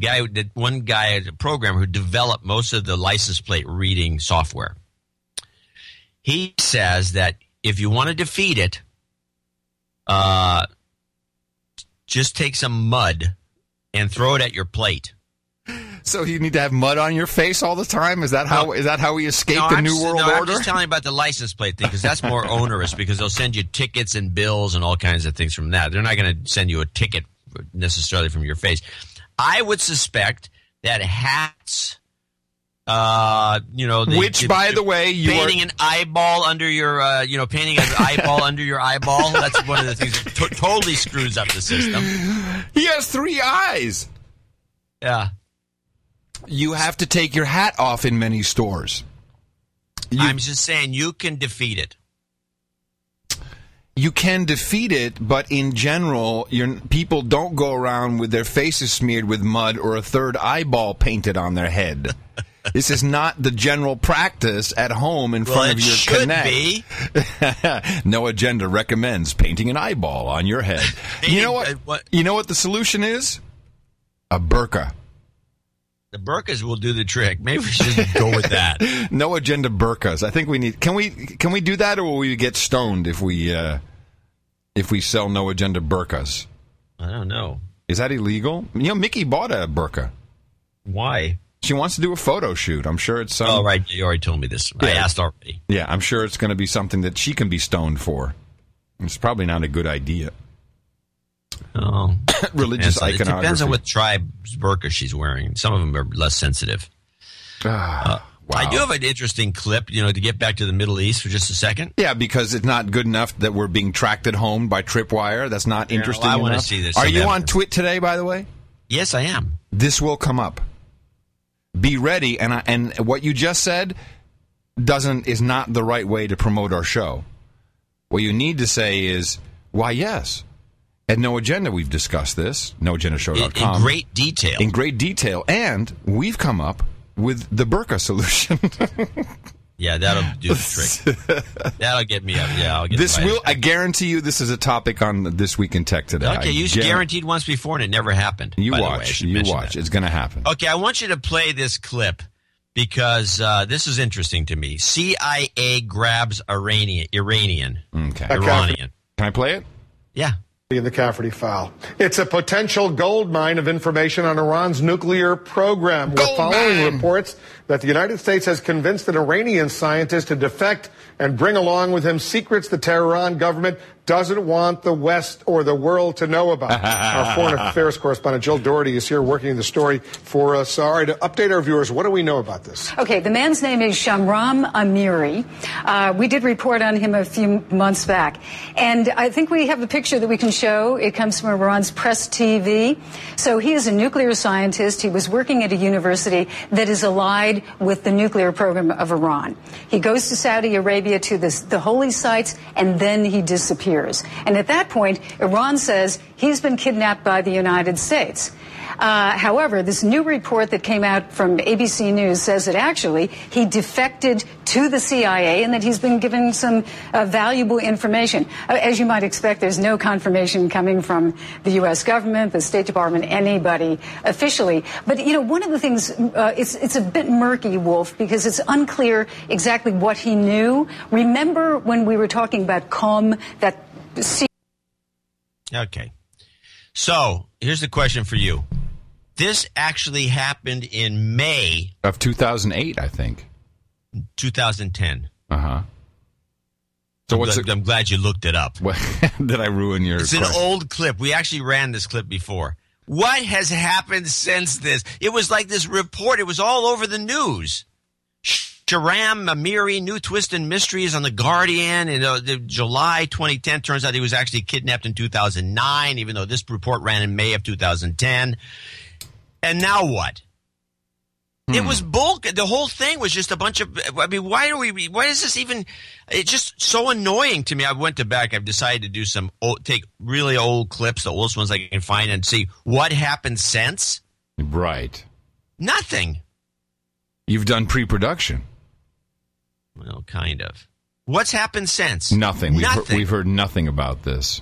Why don't they wheel this guy out, this Shahram Amiri? Why don't we roll him out and have him say, it's all true, because this is how the news is portraying the current Israeli-Iran situation. According to a major daily Israeli newspaper, the Israeli Prime Minister Benjamin Netanyahu and his defense minister would like to strike Iran as early as before the U.S. presidential elections taking place in November this year. Now, amid escalating media reports and expert predictions that such an attack could in fact be around the corner, the paper's front page article on Friday, authored by its senior commentators and reportedly based off of conversations with Israel's defense minister, says that if it were up to Benjamin Netanyahu and his minister of defense, Israel would cause a military attack on Iran sometime within the next several months. Importantly, Israel's security cabinet ministers have been resisting such an option for now. What's important here is while Israel is weighing this option, we know, of course, that Iran continues to insist that its nuclear program is for peaceful purposes exclusively, and we have seen the Obama administration be careful in urging Israel to stick with diplomacy. And now, of course, the big question is whether Israel may in fact go ahead with such an attack and whether or not it will wait for a green light from Washington. Importantly, experts in this article are quoted to say that if such an attack were to take place before the U.S. presidential elections, this would cause a major embarrassment to Barack Obama, as well as really cast a blow to his success in these elections, because, as we know, his main rival, Republican Mitt Romney, has never excluded such an option. So this would be a prime time to roll this guy out. It would be. I don't think the guy exists. Whatever the case, I tried to find something about him since July 2010 is the last time I could find him. But in the process, I ran into the great series of articles that took place like earlier this year that say 16 intelligence agencies say that Iran has no intent of building a nuclear weapon. And this is not being discussed. The whole thing, and by the way, I do think it's possible that if Obama had anything to do with bombing Iran now, he could lose the election. So if he did it, I think it would be an attempt to scuttle his re-election, possibly. Yeah. Yeah. So it might be. I see near the end here, I think we're going to see both sides trying to, do the worst they can. I think Obama doing that dirty ad was just great because it's got a lot of bad publicity for him. Dirty ad? What was the dirty ad? Oh, the ad is like. I missed that. Right. Actually, Howard Stern made fun of this in a recent series of. You listen to Howard Stern?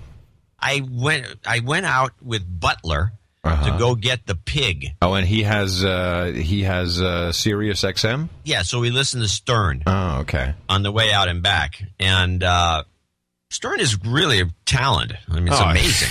Yeah, if only he did some of it. I mean, you know what? I'm glad he's doing hookers and strippers and stuff, because if he was in our neck of the woods, we'd have a real problem. If he was doing political stuff and news. Oh, yeah. He doesn't even know who Ron Paul is. Yeah, no, he's totally just kind of a knee-jerk Republican, Oblivious, yeah. Well, anyway, the ad was about Romney. There's a guy comes on the air. I actually had a clip of it, but I thought it would be boring. But anyway, the guy comes on. He says, my steel company was bought up by Bain Capital, and then they fired us all, and I lost my health insurance, and then my wife died of cancer. Oh, and that one, Romney killed her. Right. It's essentially the ad. But more importantly, Romney wasn't even ahead of Bain Capital when this whole thing took place, but it's beside the point. It's a really nasty ad, and it's got a lot of negative publicity, even though the Obama campaign thinks, this is great. More importantly, you bought a pig?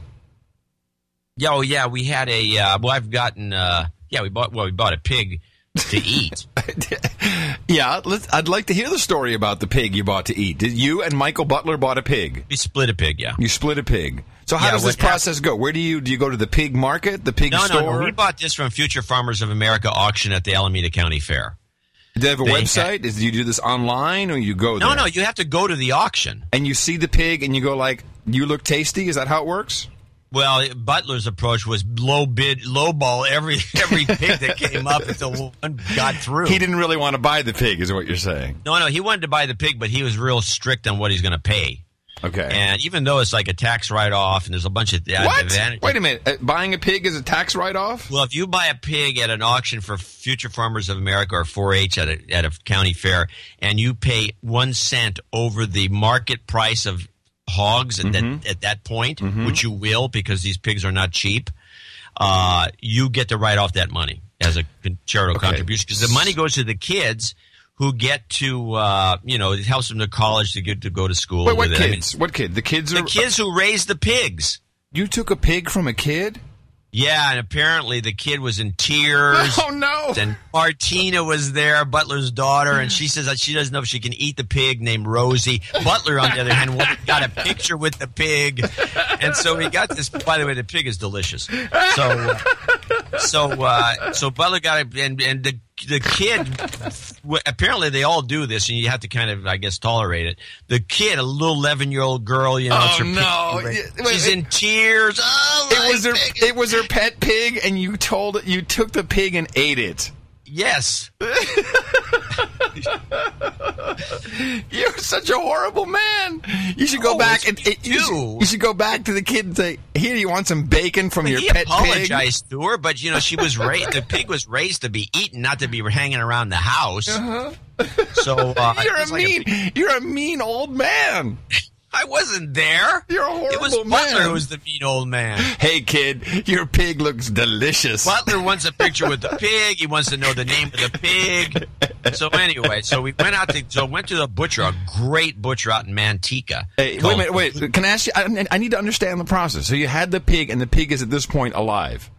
Yes. So the pig is like squealy, squealy, squealy, squealy, and you take so there's a kid crying over here. Yeah. There's Butler doing Facebook pictures with the pig. And you're taking the pig to a great butcher. Oh, the butcher's fantastic. Okay. Yeah. So anyway, it's a Portuguese butcher, and they actually make a linguiça just at the shop. You have to go there to get it.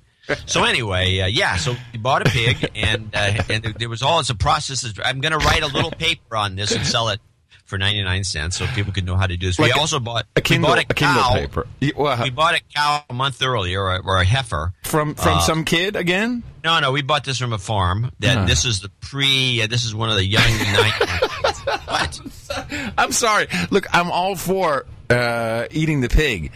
Yeah. But the little kid thing is a little disturbing. It's very disturbing. I don't like it. That there's some organization that helps kids raise piglets, 11 years old. I don't know. In America, outside of rural America, certainly the San Francisco Bay Area, these kids don't understand that pigs are for eating.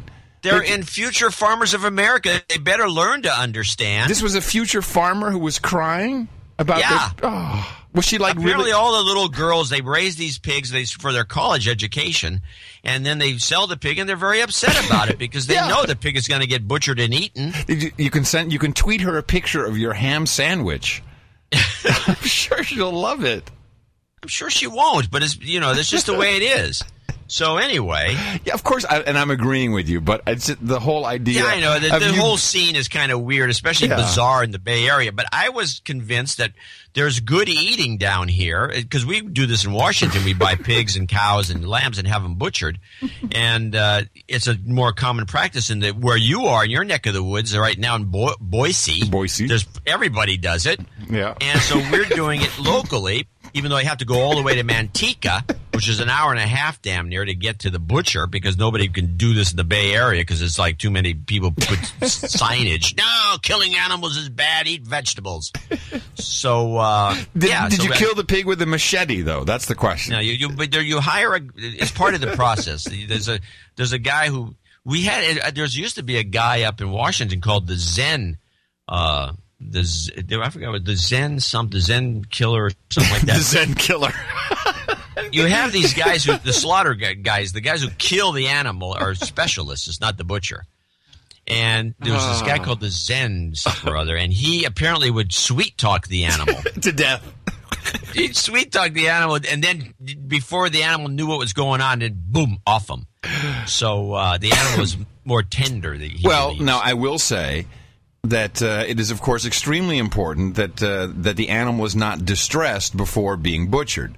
The little girl argues that the animals that are the most loved, that pigs are the most loved by their owner that was raising them, their guardian, are tastier. She's totally convinced of this. Well, no, I agree. I agree too that that's like the cows we saw in Utah. I bet you that they are really tasty because they seem so incredibly happy, walking around, doing whatever they want to do, drinking from the lake, eating the grass. They're not fenced in; they can walk anywhere they want. And you get one of these, and they're going to be really, really good. It's just and they're not fed up with hormones and other stuff they can't do. Yeah. You buy these animals directly from the growers, and you find out what they feed them, how organic it is. The cow we bought was totally grass-fed. And then you turns out to be quite mild. And then you read them a haiku. and then boom. Nice. Nice. So, so we went to get a pig, and in the process, we listened to Howard Stern. Oh, John, it's so nice to be associated with you. Well, I'm looking forward to the Oryx. Oh yeah, no. When we get back, we're going to go to Sebastian's place. Sebastian, the frogman, the French guy from the market in Austin. He apparently has a license for everything. He has a processing license, a kitchen license. Mickey was looking at his website. She says he's got some awesome stuff. So, and he will make me go and shoot the Oryx. Which I think that's going to cost you a lot of money if you do it that way. I thought you can just get the over. No, we're getting a couple people together. It's $1,000, and I've never shot an animal in my life, so I'm not. You'll probably miss. No, I will not miss. But I think it is the right thing to do. In the circle of life, you know Mark Zuckerberg. No, please. Yet, I mean, everything was going so well. Well, he only eats what he kills. He's a douchebag. I don't give a crap about Mark Zuckerberg. Okay, I'm just saying. And now I feel like I'm on level with Mark Zuckerberg. You wish. Hey, no, I don't wish, John. No, I don't. I've been rich. I have no desire to be rich anymore. All right. And certainly you're not going to get there from here. Yeah. Don't worry about it. No worries. Not going to happen. Oh, wow. Okay, I think we should end it here while we're on a high note of making 11-year-old girls cry as you kill their pig. This is a great... Okay, well, we got it. Then I want to do an after-show clip. Oh, what's your after-show clip? Two-parter, drone show in Vegas. Okay, you know what? Stop. What? I got to do... We can't just do that as an after-show clip. Well, you want to talk about drones? I love talking about drones. Well, then hit the jingle. What? No, that's a different thing. Well, okay, if you want the jingle, then... Win, lose, or drone! That's right, everybody. We've got a drone show going on in Vegas. Here's the man who kills pigs that belong to 11-year-old girls, John C. Dvorak, on Win, Lose, or Drone. I didn't kill the pig. So, okay, we got the two-parter drone thing. We missed this, by the way. I'm very annoyed. If I had known about this show, I would have gone to it. I would have gone, too. I had no idea. Listen to it, and it's cool because they have every kind of drone. Play part one. Douchebags. I can't believe that. Whether it's on the battlefield or providing security at high-profile events like the Olympics, these days drones or unmanned robots have come to play an increasingly critical role. Well, despite drawing controversy, their capabilities have often proved essential. So what will the drones of the future look like? Well, they've been on display in Las Vegas, and our correspondent Alistair Leithhead went to have a look. They're all watching.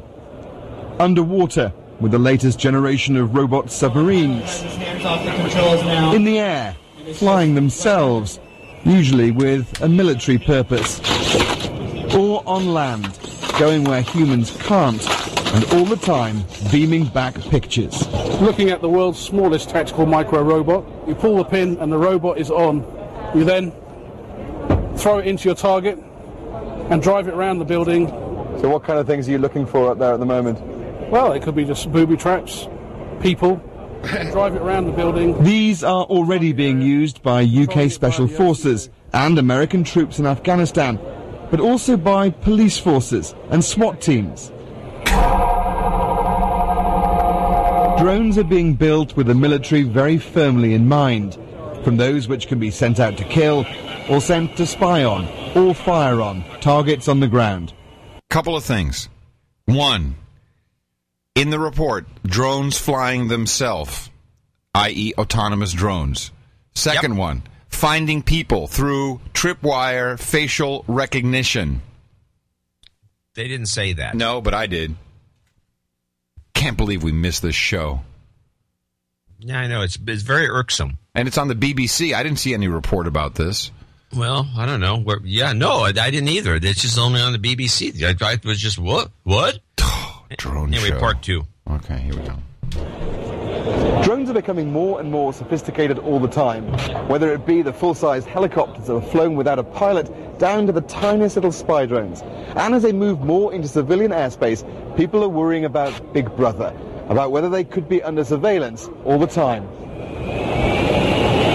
Some police forces operate aerial drones already, and will use them more here as US regulations are being relaxed. We were very concerned about Americans taking this as a new normal, that this becomes that the surveillance state or the police state becomes widely accepted by the general public as the new normal. That's not the kind of America that I think most of us want to live in. It's certainly not the kind of America that most of us grew up in. Yeah, wow. Okay, you know what? You're going to get clip of the day for that. I think it was. I think it was actually above and beyond my my Obama clip. That was actually outstanding, John. Clip of the day. Because they dropped the meme bomb, the new normal. Hey, citizen, it's the new normal. Wow. Okay, well, we were going to go out on a high with the pig. Why bother? We didn't get any money. If you enjoyed the depressing nature of this program, turn off your television, read a book, and go eat a pig.